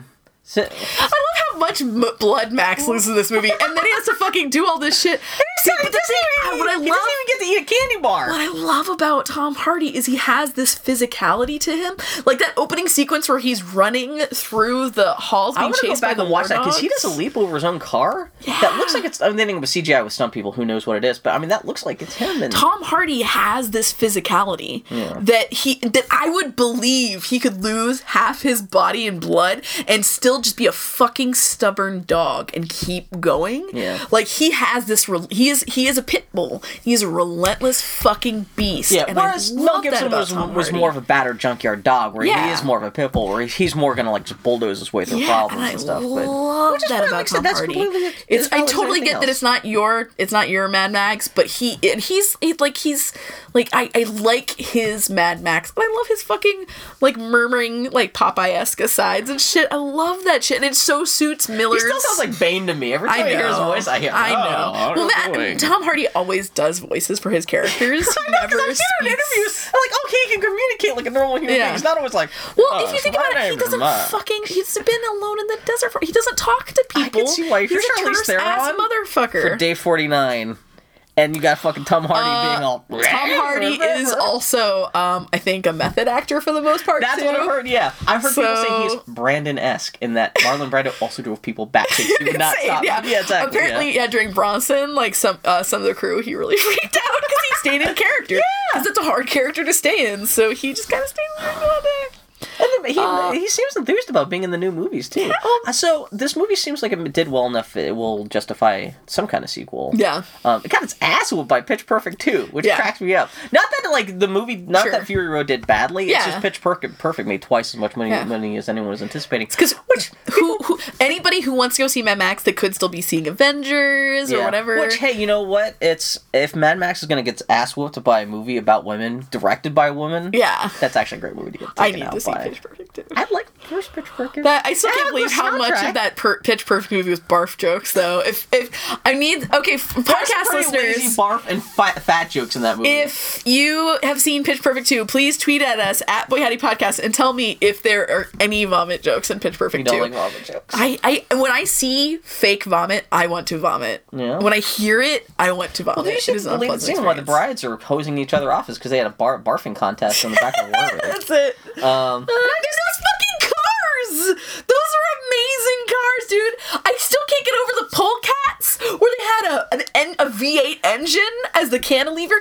If Cirque du Soleil doesn't do a licensed Mad Max show, they're fucking insane. Suppose it was Cirque du Soleil people on the pole. I'll believe it. But I love even it totally, actually, aside from looking cool, it made sense, because that's the easiest way you're going to get somebody to jump. Because in the other Mad Max movies, everyone's just trying to jump onto vehicles and off, and everyone's getting wiped out. Makes sense. And also, like, half those sticks can be double as the fucking explosive pole vaults, which you have access to all this gasoline and stuff. It makes sense that, like, instead of guns and stuff, even though everyone has guns and stuff. But yeah, the cars are fucking crazy. Fucking Furious Joe, whatever the fuck his name is. Immortal Joe. Immortal Joe. It's a hard name to pronounce. It is. I thought his name was Immortal Joe the whole movie. Yeah. It was only in the credits. I was like, oh. Everyone's kind of, especially when I want to see that movie. I can't wait till that movie comes out on DVD because I want to see it with subtitles. Because granted, you don't have to listen to a damn line of dialogue in that movie, which I know you don't like, but I liked that it was a terse ass movie. You could watch that movie muted, but you don't understand. Experience. Well, it's so loud you can't hear anything. You probably didn't like it, but I really liked the soundtrack in the use of that one bit of strings. Just like to build up. That's the other thing. Yeah, I didn't like the soundtrack. I know you didn't. And then, like, whenever the fucking guitar dude showed up, actually integrating it into the score. The only music was from the guitar guy and the taiko drummers. That would have been actually kind of great if you could kind of hear that kind of string stuff. And I liked that it was just kind of relentless. No, actually, that's the soundtrack. I didn't have too much of an issue. Whenever there's some dramatic stuff, like when Max is giving blood to Furiosa, like, the music is so loud and so... Yeah. I'm like, okay, calm Bill, it down a little bit. This is an important moment, Bill. Bill, did you understand? That's what I'm saying. This is a guy from, like, who like, we're gonna need another hero.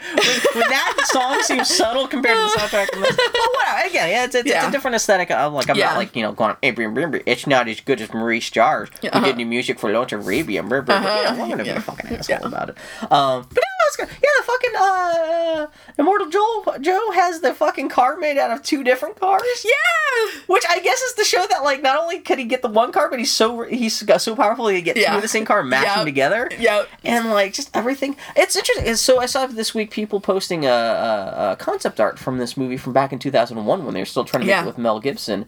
The design of the war rig is exactly the same. I'll believe it. So it's funny to think that they're not kidding about how they were really working on this for, like, the last 15 years. Yeah. And how actually the basic story and all the designs remained almost exactly the same. Yeah. So I really liked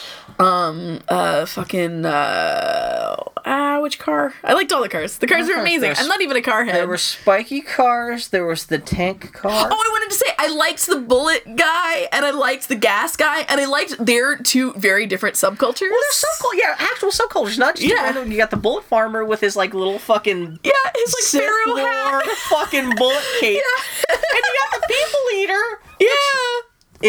Would the people eater be from Gastown? He was from Gastown, yeah, and I loved his nose. His nose got and then, like, all the like the detailing on his car and everything was so good. I was like, they had to kill the fat guy. I was so sad. I liked that everybody, like, the different cities had their own very distinct cultures. So is the idea that Furiosa that she was taking? So is the idea she takes the war rig out because it's filled with water and milk? Because at first I thought it was just water, but then you see that it's actually full of milk. It's going to trade for gasoline. Those poor ladies. I know. The only thing that bothered me about this movie, and I keep thinking about it, is she is really trusted by the men on the rig. Like, they assume that they're acting under... There's some weird backstory about why they put a lady in charge of this most important vehicle. They say, it's your Imperator, and they praise her, and I'm like, okay, what's that mean? Is Imperator a title, whereas Furiosa is her name? And then she goes off the road, and the dudes trust her. And she says, she's like, I've done this many times, but this is the first I've gotten. I'm like, well, if you've done this many times, why are you so trusted? That's the only part of the movie that I didn't understand. I wonder if she was saying that she's done this run, because I'm assuming what she's doing is that so she drives out the tank full of water and milk and God knows what else. and drives it to the bullet farm in a gas town, and essentially fills it up. Gives them water, gives them milk, because all the water and the milk has to come from the Citadel out to the other two cities. Yeah. And they probably fill it up with bullets and gasoline. So I'm wondering if she's just saying that she's taken alternate, by saying she's done this whole bunch of times, that she's done this run before. Not that she's trying to escape. Oh, that she's not made that escape. It's a little weird because it is a little bit and it does take those guys a long time to figure out. Yeah. That she's Breaking Bad. I really liked that because they trust her so implicitly. Well, yeah, it's so much that the warg's obviously hers because they even painted a skeleton arm. I loved that on the side of the door, just to show that's so hers. So she's obviously she's practically third in charge there. It's not like she's even just trusted, but then you wonder what did she do to get so trusted? Yeah, and especially because this is obviously not a society that's good for women to be in. Unless you're some kind of fucking mutant mouth motherfucker sitting in the mud. And so there's some kind of I'm kind of wondering. And I'm I never want a movie to explain it to me though ever. No, I don't want another Furiosa movie. I don't. Really? I don't. I like her story as it is. We need to have Emperor Furiosa. That'd be interesting. Like I said, if she becomes a villain, that would be interesting. I don't know. I really want to see her. I would almost... a sympathetic villain of some sort. I could almost deal with another trilogy. That's this Furiosa trilogy. See, but where does she go? She has her home. I mean, of course, you can invent something new, but her story is done. Man, there was a great interview with, because all Mad Max stuff is so big this week, somebody reposted, somebody had done an interview with George Miller right before Thunderdome came out. And because, was it Orson Welles died the same week that Thunderdome came out, the magazine that he had written this interview with George Miller they did not run the George Miller interview because they scrapped all the content for the magazine. Sure, suddenly became an Orson Welles tribute. And so he was like, oh yeah, that's right, with Fury Road coming out, I should post this fucking 5-page long interview with George Miller I did back in the day. And one of the big things they talk about is the genesis of Auntie Entity, Tina Turner's character from Thunderdome, about how, again, they talk about how she's not a villain in that movie, and how even George Miller says in that, we could have done a whole trilogy about Tina Turner's character and how she wound up becoming essentially Mad Max's arc, where she was before the apocalypse happened, how she ends up becoming the fucking ruler of Bartertown. Yeah. And I like to see, you could almost kind of do the same story with Furiosa becomes the ruler at the end of this movie. Yeah. But you could still do more stories about her, just she's got the other two towns she has to deal with. Yeah. Now, I don't know, you could do something. Mad Max is the raggedy dog who wanders through the stories. I know, he's done. I know. He's off. Mad Max is always on the move. He's on to something else. What's the next story about? Be something fucking different. And the thing is that in our modern tentpole world, that's not going to be it at all. It's going to have to be, interwoven threads, and how does this lead to that? And blah, blah, blah. I know we're not going to get that. I said, I want every Mad Max movie to be a standalone movie. Next movie is going to be about him fighting over Lego and Amiibos. It's going to be about Tom Hardy knocking on my door and letting me pin him down and give him a haircut and then a blowjob. That's the next Mad Max movie. I just picture you in that world, at the end of the movie, you don't let him go, and you're like, no, you're coming up with this fucking... I was going to say, you know how this movie is about him freeing sex slaves? Fooled you. I want to be your breeder. You my sex slave now, baby. You put the mask back on. And with that terrible comment, Bill, do you have anything else to say about? I see a vagina from here. I just picture with the mask on. He just really just talks. We were gonna go see it again today, but I don't think we're going to. But I'm gonna go see that movie again next in theaters. Weekend. Yeah, we're gonna see it a couple of times. But man, no, that's. I'm sorry it didn't blast your ass off. I'm glad you didn't hate it. No, again, like I said, I had a great time. Like I said, as a Mad Max movie, and kind of indifferent to it. I didn't dislike it from that perspective. It's just kind of I want more movies with badass old broads. The broad stuff this movie is way more important than just being a Mad Max movie. Yeah. Just having the fact that it doesn't even do anything. Older women. Yeah, just have older women present. It technically doesn't do anything special because, like I said, there's no long speeches or anything like that. It just shows women are just treated like everyone else. They die, they get hurt, they fight, and it's insane that is that fucking rare, especially for action movies. I want the next Mad Max movie to have a cool old broad as the protagonist. I don't know how you live up to this movie. It's almost any Mad Max movie after this is going to seem aggressive. Yeah. Yeah, it's like, well, and also because, like I said, I worry because every Mad Max movie is so its own creature. Like, I worry about the Mad Max universe. I don't want a Mad Max universe. That's not what Mad Max is. Yeah, you don't want to turn into, Mad Max is essentially a box of Lego, and you just build whatever you want. Spoilers from the next Mad Max, he runs into someone who tells the story of how they met Mad Max, like, 30 years later. Like, back in the day when I met Mad Max, he did this, and it turns out he gave me all the Legos and Amiibos I needed. But yeah, it's just... Does the main... how many of the women, many mothers, actually survive at the end of the movie? Many mothers? I think only 2. Yeah, because the old lady with the seeds dies. Mm-hmm. And my favorite dies, and most of them die. Man, I think the wife 2 names? What's the like? I love that one of them is called the Dag. Like, just in the names again in this movie, and fucking... Yeah, the names are so good. I fucking love this movie. And, well, just even, like, I love, like, again, going back to world-building stuff, I love the fact that when they salute Immortal Joe, they do, like, the V8 sign. Yeah! They fold their hands to look like a V8 engine. Yeah! And just, like, the whole religion. Yeah! It's so... I guess, according to George Miller, the idea is that Immortal Joe, he claims to have died and come back. Yeah. Just to serve his kingdom. Right. And so that's why all the war boys are hell-bent on dying, because they know they can come back too. Yeah. And yeah, when they first when they spray paint their teeth, I was like, what the fuck is that? I thought they were gonna like... At first I thought it was like some sort of juicing sort of thing. Yeah, like some sort of... Then you realize because they've slit all their lips to look like the grill of a car. Yeah. They're spray painting. They're just trying to make themselves look like cars before they die. Yep. And like... What? That's a great, like, again, the religion or whatever is not really explained, but you just get enough detail, you're like, there's this... Well, it's nice because lore, like in the best fucking sci-fi fantasy movies, lore is just there. It's just there for to soak in. Yeah, it's like, you don't live in it or anything like that. Yeah, it's like watching a foreign film. Yeah. You're just kind of getting as many details as you get just from osmosis, just from passively. Yeah. But yeah, you're kind of left to... And it's like there's a feeling of more depth there, but you don't need to, go and live in it or anything like that, It's like, Keeper of the Seeds, that's the old lady. That's who's the Cheetah. Yeah, so you have Nux, Morton Joe, Splendid Aragad, which is the pregnant wife, Capable, Toast the Knowing, the Dag, Cheeto the Fragile, Rictus Erectus is the dude's son. Oh, that's right, Rictus, because they say it, it's like, I had a brother! And he was perfect. That movie, it is a Mad Max movie. Yeah. That's what I'm saying. Yeah, no, it's good times. Mad Max movies are always hilarious. Yeah, George Miller, he's gonna do Happy Feet 3.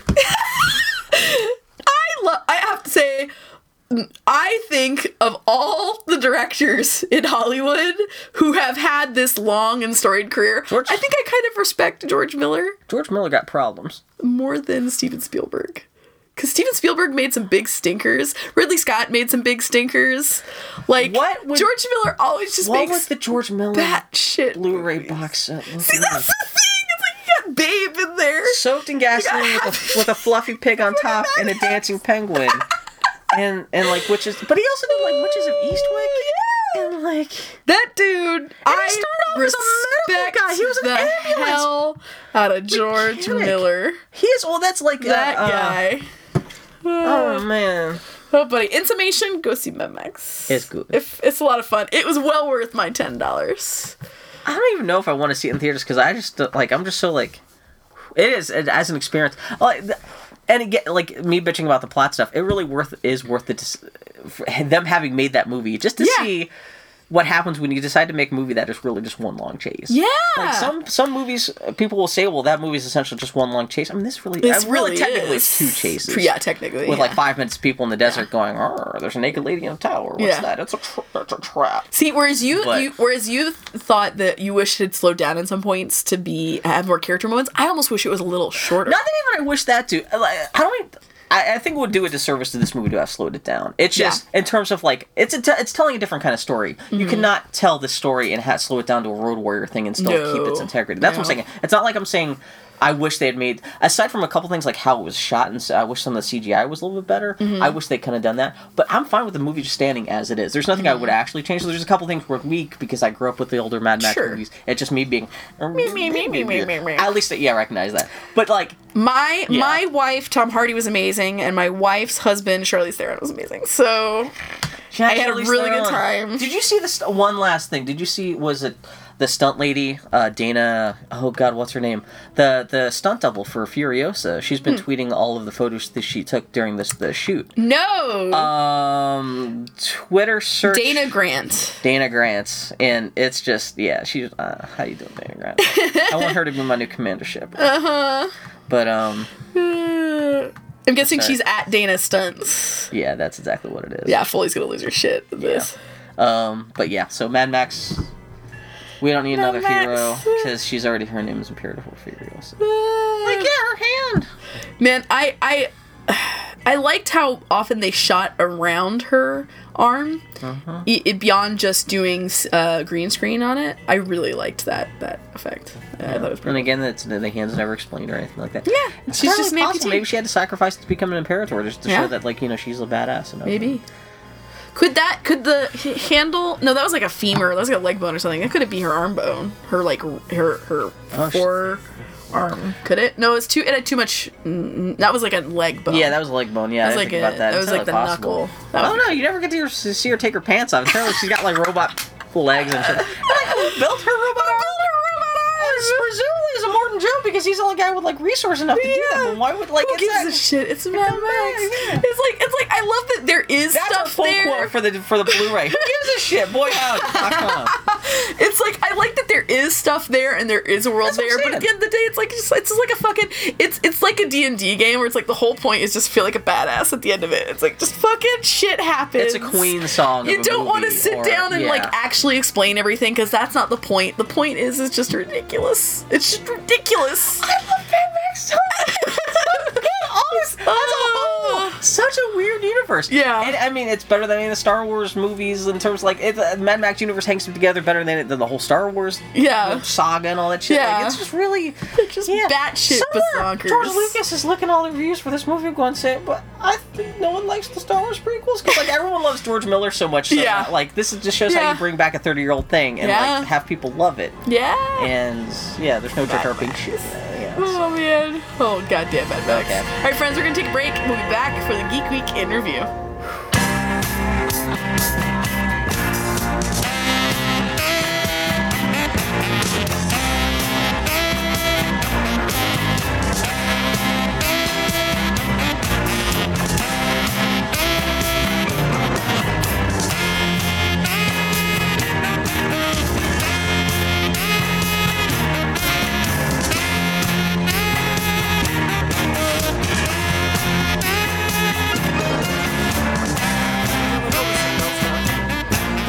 It looked like John Carter of Mars. It did.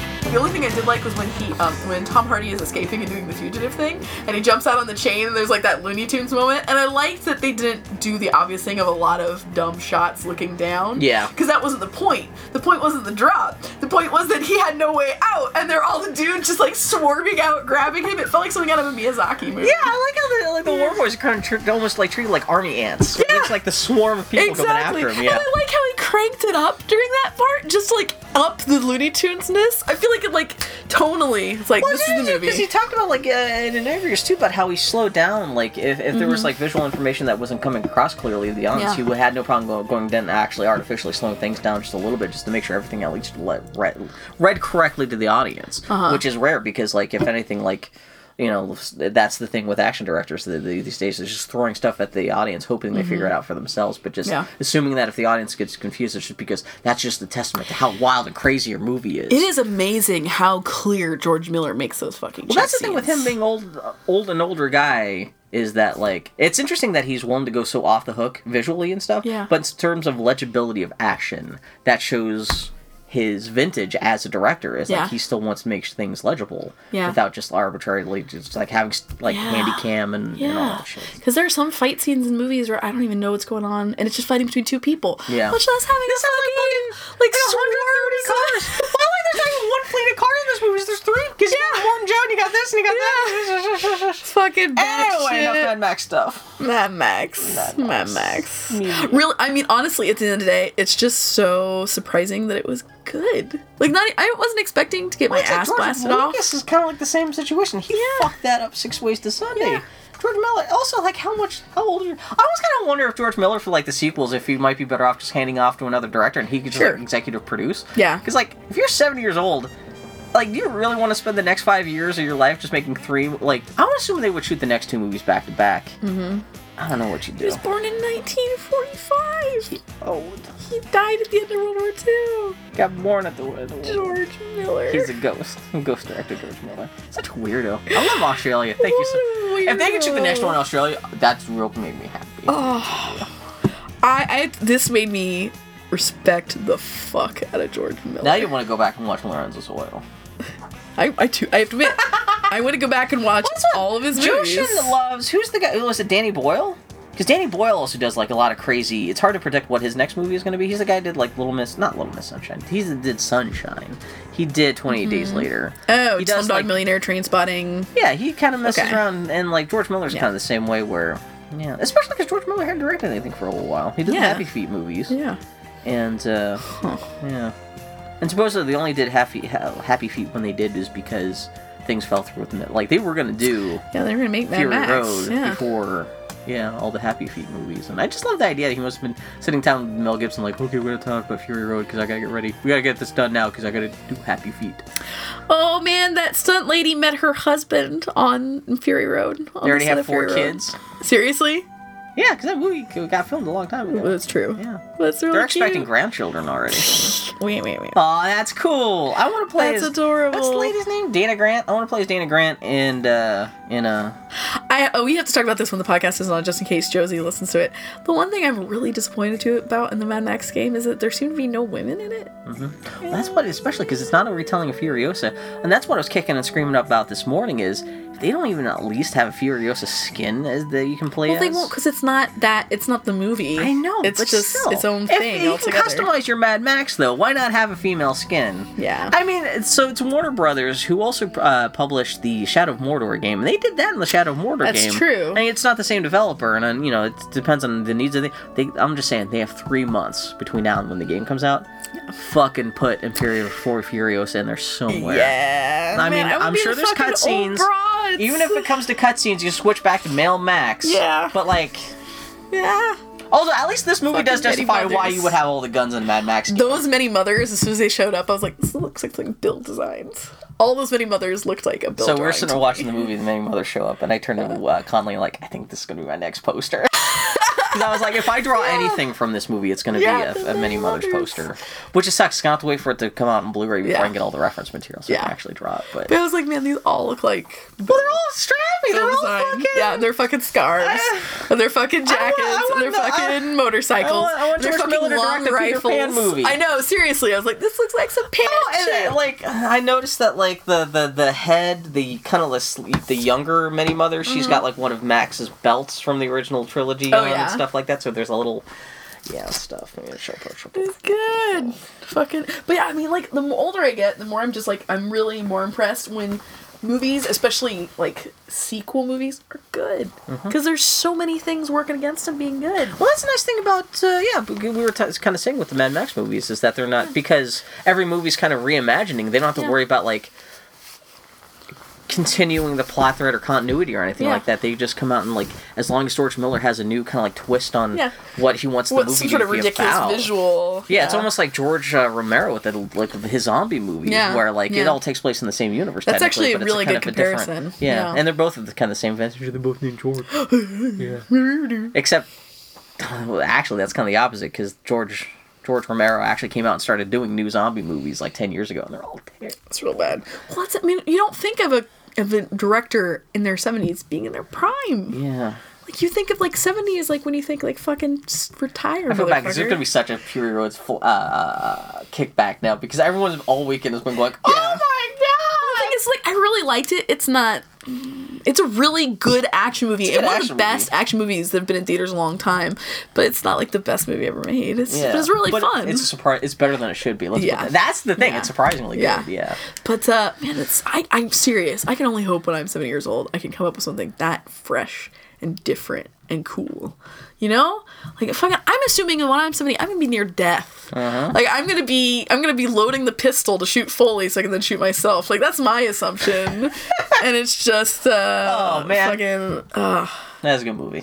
Good movie. I had a good time. I don't know what any other movie this summer is gonna do. You gonna go see Tomorrow-Morrow this weekend? Oh, does it come out this weekend? This Friday. Yeah. totally crept up on me. Yeah. You gotta see that Jurassic World. You gotta see that. You can't pay me to go see Jurassic World. Like I said, I'm not kidding about Entourage. That looks sharp. Man, the deafening silence that trailer was met with at the Lloyd Center was just like, I've never.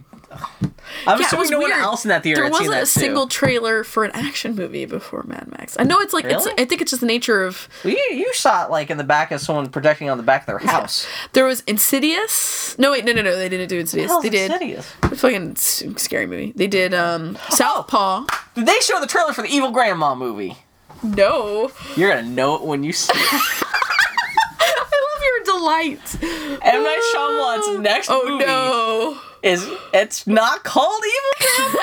It should be called Evil Grandma. The trailer they showed before Mad Max it's a couple kids who go off to visit their grandparents for the weekend, and for some reason the grandparents lock the kids into their room at 9:30 every night and say, okay, got time to go to bed, whatever you do, just don't leave your room after 9:30. Okay. And the trailer just shows that the grandma's just a fucking crazy monster after 9:30, like she's like a witch or something like that.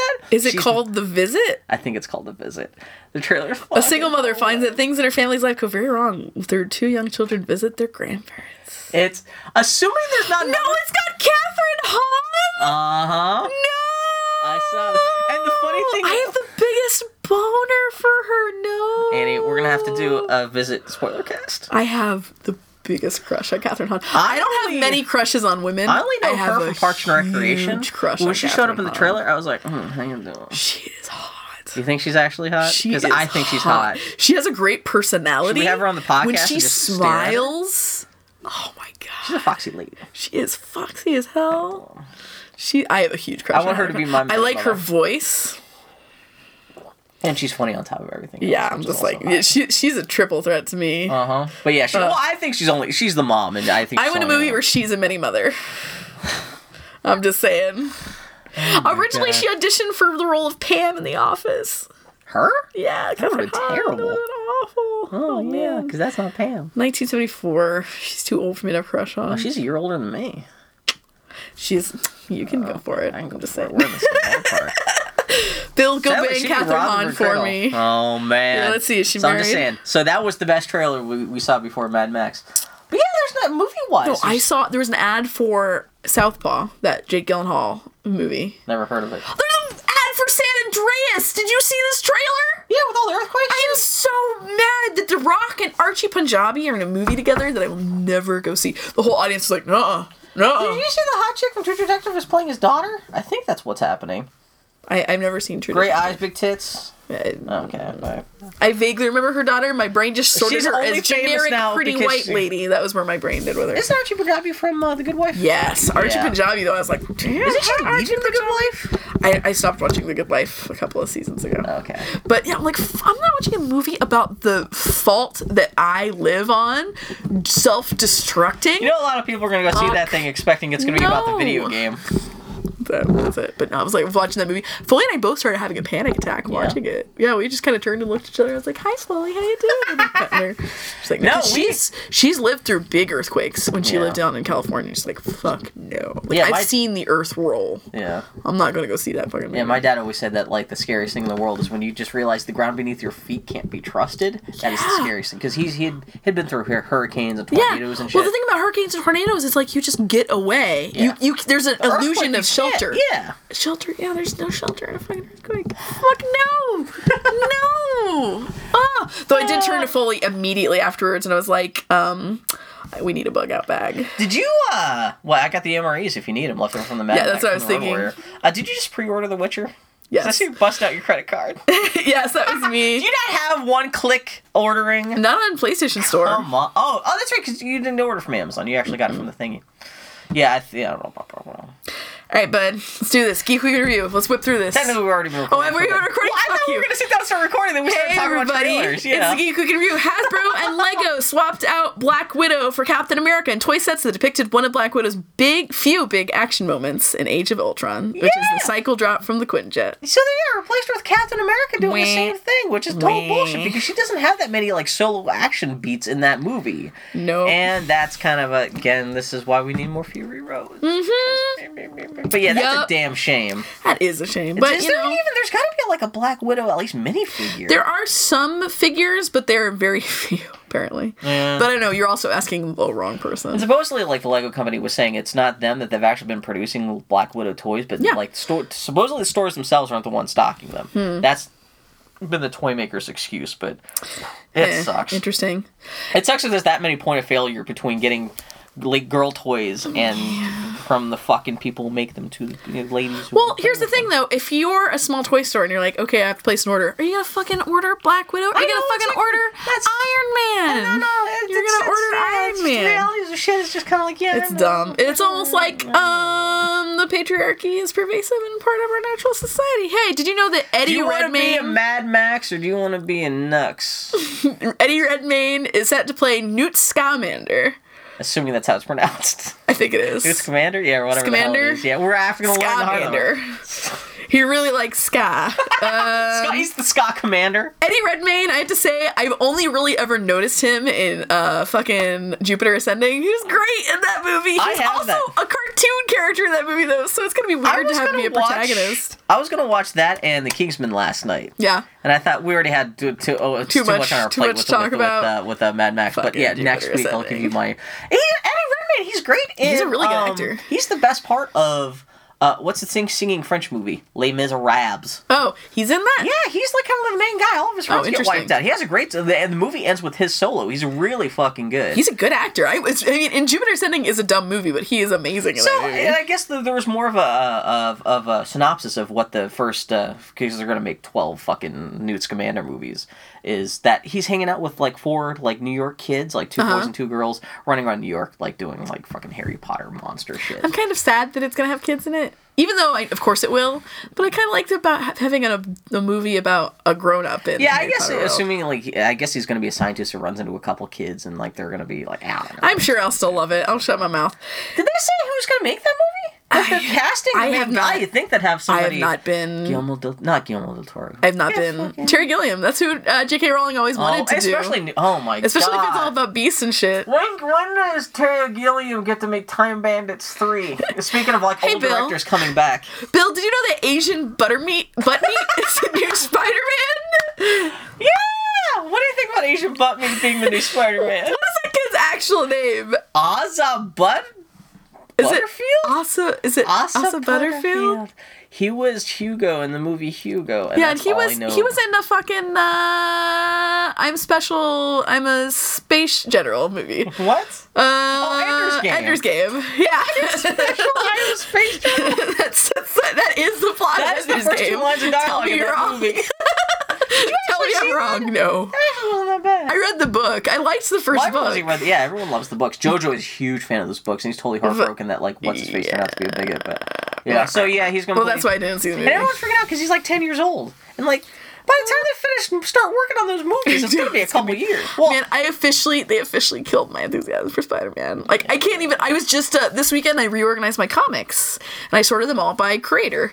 And I hit all of my Spider-Man vein, and I realized though I loved Ultimate Spider-Man, I'm like, they have killed my love of Spider-Man. Yeah. Like, I just don't care anymore. Well, I think it take a couple years break, and hopefully, when you decide to come back and you want some more Spider-Man comics in your life, somebody good will be working on it, so it'll be totally effective. Well, there's always Ultimate Spider-Man to go back to. Are they claiming the Marvel slate this year? Is that the big thing they're doing? You are asking the wrong person. I don't give a shit. Yeah.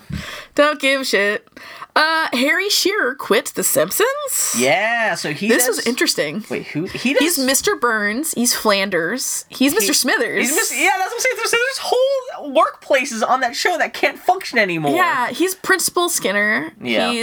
I said Flanders already. He has a shit ton of characters. Essentially, most of the cast, if it's not the main cast, it's him or Hank Azaria doing all the other characters. Pretty much he does. He's half the show. Yeah. And so there was a thing about, we just mentioned this on the show like 2 weeks ago. They just announced that they had renewed The Simpsons for 2 more years. Mm-hmm. And I wonder if it's one of those things where Harry Shearer just decided he didn't want to. If they weren't going to pay him enough. He's come out and said he's like, I want to be able to do other things. Yeah. Of course, then, what's his name? The AJ, the showrunner? Al Jean, there we go. Yeah, Al Jean has come out and said, well, he has to fucking show up. He won't even show up to his table readings. So that's the thing that's always been the tug of war between the producers and the cast on that show has been, the producers are all like, well, wow, how much do we have to pay you guys just to sit down for a couple weeks a year? Yeah. Just to sit down and record some funny voices. Like, it's not that much work. You can fucking do it. And, which, you know, you can kind of see that. But then from the cast side, you guys make billions of dollars off of this thing. Why can't we get a little bit more? And so they both have a good point, but I just really wonder if he just decided, like, he's been doing this shit for 30 years now. I know. It's a long damn time. He's 70 years old. He's like 71 years old. At some point, you gotta feel like, it's not even a matter of him being greedy. He's just like, he just doesn't want it anymore. That's what I would assume well, that's the thing. Everyone's like, we'll show up, make some money. It's like, but the thing is, like, it's not all just about money. And he said he's been so tired of the show. He's checked out long since he stopped watching the show. He kind of shows up at the table reads and does his thing. He's like... That's not fun. Yeah. And it's your art. It's like, well, if you're not in it for, like, at a certain point, if you don't need the money and you don't give a shit. Point, if you're 71 years old, like, time becomes more worthwhile to you than money. Exactly. We're assuming this is what's going through his head, but that's what I would assume. Cause, I have you spent 28 years working on anything. All the people who are like, I wish I had a job where I could show up for a few weeks, make $15 million. But then if $15 million doesn't, if you have enough money to get by, then who gives a shit? Yeah. Like, the trick of life is not to acquire an endless supply of money. It's to get enough money to live comfortably and then fucking coast. Well, that's the thing with him getting like $8 million a year for the last 28 years. He's got enough money to coast right now. So that have to I would fucking coast. I'd be out. He's doing the voices for half the characters on the show. Peace out, motherfuckers. I'd be done. So you keep a show on the air for 30 years like this. You're gonna not only have a whole bunch of actors die like they have had. It's inevitable someone's gonna go, you know what, guys? I just want to sleep on Sunday. The Simpsons need to end so that Nancy Cartwright can stop giving all her money to fucking Scientology. I didn't even think about that. That is why the Simpsons need to have end. Paid for so many Scientology flyers. I know. Oh my god. But yeah, so it's almost like the Simpsons. Did you know, Bill, that Australia tried to kill Johnny Depp's dogs? Mm-hmm. They sent Tom Hardy right afterwards. Wait, what the hell happened? I don't know so I guess Johnny Depp is filming the new Pirates of the Caribbean movie in Australia, and he brought his 2 Yorkie Terriers with him. And I guess he did not declare them through customs. And Australian law dictates that, like, you have to quarantine dogs. Yeah, so that's essentially, and like he was refusing to let the dogs be quarantined, and so I don't know, it was the Prime Minister, but there was like some kind of like legislative dude who was like, fuck that, no, I don't care if you're a Hollywood movie star. You don't get to flaunt the law. And so he was like, we're gonna murder your dogs if you don't just check them out through quarantine. And so there was he was like saying, if you don't do this before like Thursday, they threatened to euthanize his dogs. There was a deadline. He was like, if you don't do this by then, we're going to grab those dogs and murder them. And so... Well, you can't just decide you're not going to obey a nation's laws. Yeah, and everyone was, like, talking about how this guy was overreacting, but the dude's right, and his dog is fucked up at the beginning. Yeah. The dude is not in the wrong. You have to bring your fucking Yorkies with you to Australia when you're pretending to be a pirate for 3 months. Well, it's like, so your dogs have to be quarantined for 10 days. That sucks, but it's the law. You know what the alternative? Don't take your dogs. Exactly. So I am not on Johnny Depp's side with this. Harry Shearer offered to buy him a couple of replacement dogs to get murdered. Fuck Johnny Depp. The Bloodstained Ritual of the Night Kickstarter made $2 million in 1 week. Yeah, the fake Castlevania made a lot of money. Which is, good on those guys. Yeah, they were only asking for literally a quarter of that. This Kickstarter makes me feel weird because they openly say... Well, I don't give a shit about Castlevania, but it feels me weird because they openly say, and I don't necessarily object to this, but they openly say they're just trying to raise money and prove to their real investors that there's interest for this. That's the weird thing, yeah. How much of the money is their investors kicking Because into the thing is that is not enough money to make the game they're talking about. Yeah. Like, not even what they asked for, what they will probably raise. I mean, it's like the fucking Broken Age problem again. The Broken Age game cost them more to make than they raised. Mm-hmm. That is just a fact. Because but the other side, I'm glad they do have a financier. So hopefully, if they come up short, rather than having to break the game in half, hopefully that their the financier will go, okay, we'll forward you a couple extra $100,000. I mean, abstractly, the way they're doing this is better, like from a business perspective. It's definitely what Kickstarter's but for the though. Industry, it makes me really uncomfortable. Yeah, it should be proof money for your angel investor. I really want a Prince of Persia game. I don't want Ubisoft to do a Kickstarter where I can pre-order. That's what everyone's waiting for. One of the Konami to kickstart its next Castlevania. Enix has a whole Kickstarter program now. They do. They have their own Greenlight program where you can vote for games that they will support on Kickstarter. Is it independent creators that will throw money behind? Yeah. Okay. I haven't read too much into it, but I am on the Square Enix emails, and I get them every once in a while. Like they're like Kickstarter our but no, I mean, remake of Final Fantasy 12. How long until we're to It's that inevitable. point? It's inevitable. At least somebody tries it, because Kickstarter has to have rules against, like, if you're like Monolithic Corporation trying to Kickstarter. Why? No. Why?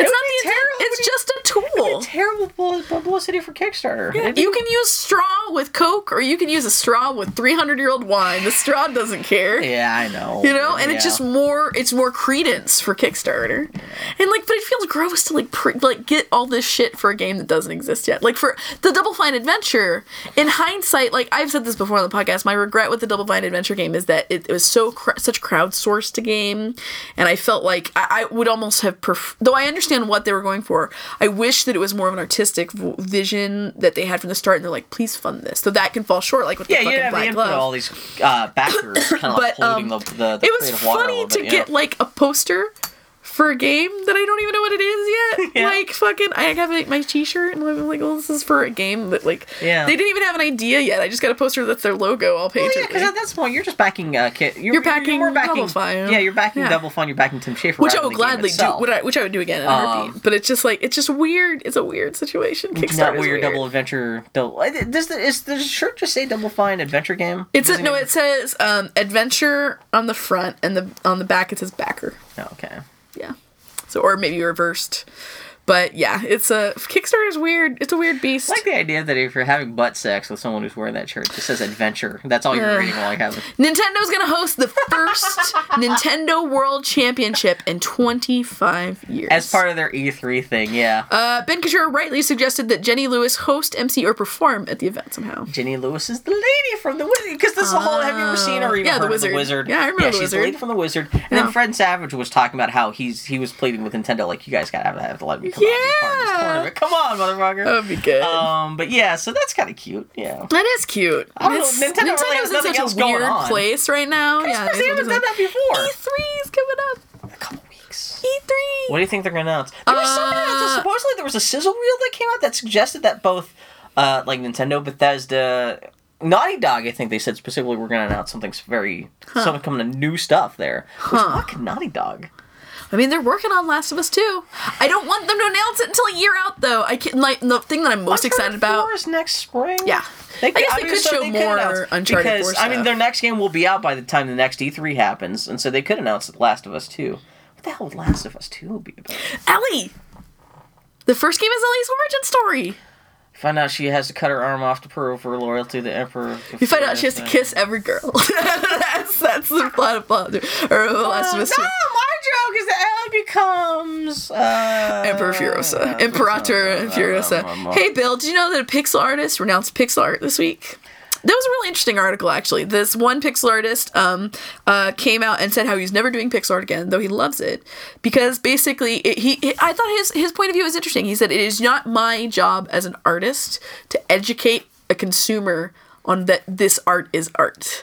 Because he was saying how people would slag him because his portable game looked pixelated, that it looked broken, when it was an aesthetic he was going for. And where it was not him being cheap, because it's actually very hard to do, but that he's like, ultimately, if people don't understand that, it's not my job to educate them on it. And if it is getting in between them and their experience of the game, then that is a failure of me as an artist. He also talks about bad pixel art in other games and stuff, too. Yeah. He actually even goes back into talking about bad pixel art in actual old 8-bit Nintendo games. Talking about how, like, the difference between good and bad pixel art back then. Right. It's just a really interesting essay about pixel art in general. It's fascinating. It's funny because he hosted it on his own blog, but then Polygon picked it up and actually like re-hosted it on their own. Like, if you go to polygon.com and just type in pixel art, it'll probably be the first thing that pops up. But, it was a really good read. It was a really cool read. It's fascinating. And also, you don't often see people talk about their own work that way, like their failures of their work of art, which I thought was really ballsy. Especially and very cool. Their failures for their whole genre of art, too. Yeah. And he talks about how, like, everyone just assumes just because it's pixel art, it's supposed to be retro and stuff. And it's like, no, that's not necessarily so. You can make things like retro, but, like, you can do new things with pixel art. Yeah. And he, like, posted examples of, like, the examples he posted were astonishing. It's pixel art, but it's not trying to look like a Super Nintendo game. It's like its own, just, I don't know, it was really interesting. If you have not read it, I highly recommend we'll post a link in the show too. notes. But yeah, it's cool. It's a good read.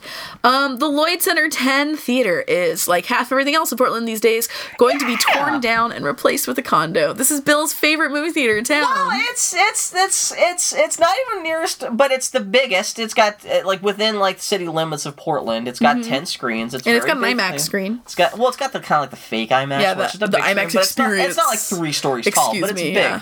I saw Star Trek Into Darkness there, and that was the best part of Star Trek Into Darkness was seeing it in that theater. Yeah, they're shutting it down. You know what? They have really nice bathrooms. They do. Well, the thing is, what's sad is they just remodeled it not that long ago. Yeah, and they like you guys hate that place because its parking lot is. Well, they fixed their parking lot. Oh, they fixed it. I thought they made it worse for you guys. No, it's better now. Oh, okay. But yeah, it's like it's just sad because that's the theater I've gone to the longest in Portland too. Yeah, I go. Yeah, it's the biggest and newest theater in Portland, and it's getting torn down. It's like the biggest multiplex in Portland. Yeah, it's getting. They're gonna pave it over. Condos. More high-priced condos. I got to see a lot of great movies. I got to see The Lord of the Rings and The Hobbit and the Harry Potter. You will not see Star Wars there, Bill. That's one I'm kind of... I assume that's going to be my Star Wars spot. We're in town. Don't go see it at Baghdad, because Baghdad is a terrible theater. Bill, you will join us out on 82nd, is what we'll do. We'll start swanning you around. Our theater has really nice seating. I don't like the Baghdad sound. Yeah, no, the sound is even it's after hard to hear. It's gotten better. I'm starting to realize that I have bad hearing. Yeah. And I'm like, I have can't. good hearing. Everything about me is terrible. I have good hearing, and even well, that's the thing. Even the Avengers, there's a lot of quippy bits. I had to go home and read the quotes on IMDb to understand. Oh, that was a joke he said at one point. But yeah, well, the Baghdad, it's an old movie palace that's been. Yeah, it was like from the 20s. Yeah, it's been, and so it's not insulated on the inside, so the sound's kind of reverby. And they souped up the sound and screen recently, but yeah, there's only so much you can do. Yeah, so. Yeah. Whoop, whoop. But yeah, no, it just sucks to... It's almost like movies are dying. God, I don't even know what I'm going to do with Star Wars. Because that was my big worry about, like, I want to go see Mad Max opening day. I want to see it in a good theater. I want to see it without having to wait in line. Is the Pioneer Place Mall theater... That's still open. Decent? It's fine. Once you're in there, it's just like... you might as well be at the Lloyd Center. Yeah. But, like, again, because that is smack dab in the middle of downtown, that is a huge spot for also assholes. And kind of like what crowd shows That's up there. true. Bill, you gotta come see it with me and the fat people out on 82nd. I'm telling you. That's the thing. We have to, like, me, you, Jimmy Conley, we have to figure out, we have to start making plans. That movie I will go see with y'all. Like I said, Mad Max I wanted to share with my wife, in very particular, because her relationship... Care about Star Wars? Yeah, like as much, like a normal person. Like a normal person, yeah, exactly. She likes it, but yeah. B.B. King died. Now, Bill notes, we all have the Kraft macaroni and cheese blues. I don't listen to the blues. Whenever I think about the blues, I just think of Dan Aykroyd fucking it up for white people. As a white person, he's kind of ruined me on blues because I don't want to be that guy who's like, I got the blues. Kraft macaroni and cheese. The blue box. I make a joke about that. I'm like, oh man, I can really go some Kraft macaroni and cheese now. They gotcha. Because I wasn't even a kid when that commercial was on. Yeah. But I saw it. I was like, that's a great commercial. That's a great jingle. It is good. Don Draper, you did well. Old ass broken John Draper, you did okay. On his deathbed. I got it. 1996. He's like 90 years old. Kraft macaroni and cheese. Blue. And with that, I am no longer a mad man.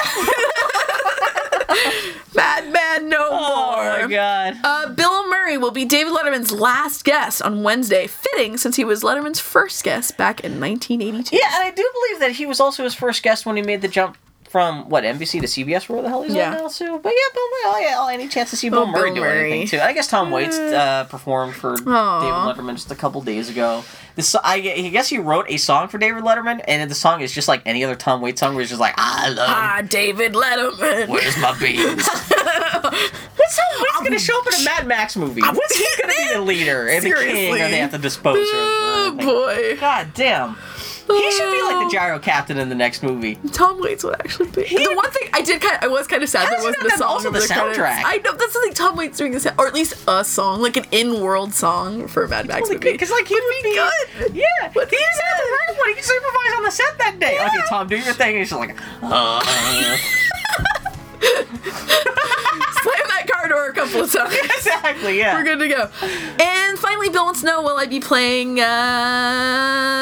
Witcher 3 this week? We talked about that. And Tomorrowland. You can pre-order in the middle. Yeah, Did you confirm there actually is in beard yes, game? Okay, there I is want to make dynamic sure. beard Just because I mechanics, misheard it, that's I it. tricked you into wasting $60. I'm done. No, I pre-ordered it on PlayStation Plus, so it was only $53. So oh man, it's if I had the 10% off space. as a what is on your PS4? Just stuff. Actually, a monstrous amount of GTA 5 screen caps and video capture. I need to get rid of. Video capture will fuck you up. Yeah, exactly. Yeah. Yeah, I'm pretty scrupulous. Well, there's about also scrubbing been that shit. like especially when I first started playing my PlayStation 4, I didn't understand. Like I accidentally kept recording myself. So I need to go back and look through there. You know what it is? You just downloaded the PT demo 20 times, so you make sure you really had it. Play the PT demo. I hate horror games. I downloaded it and played it, and then I was like, fucking no. No, I deleted it. Oh, no, you because I'm like, I'm never gonna play that game. I'll sell you my PlayStation 4 off for $100.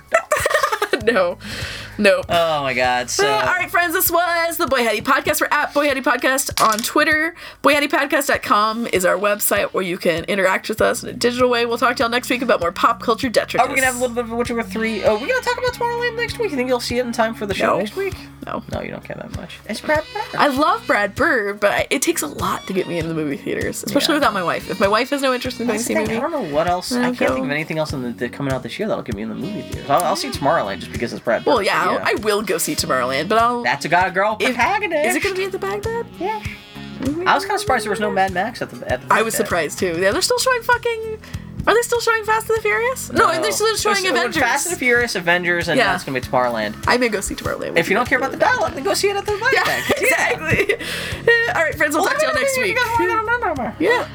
Would you drive? Bill, we're going to stop the podcast now. Okay. No! Hey guys, we'll talk to y'all next week. Just like Imperator for your Arsa, you took the wheel of this podcast and steering it to your own ends. I'm the guy going, Annie, can we still recording? Where are we going? And then you punch me in the face. Helmet. I know, actually, Annie just literally Bye, getting ready. everybody. Okay, we'll talk to you guys later.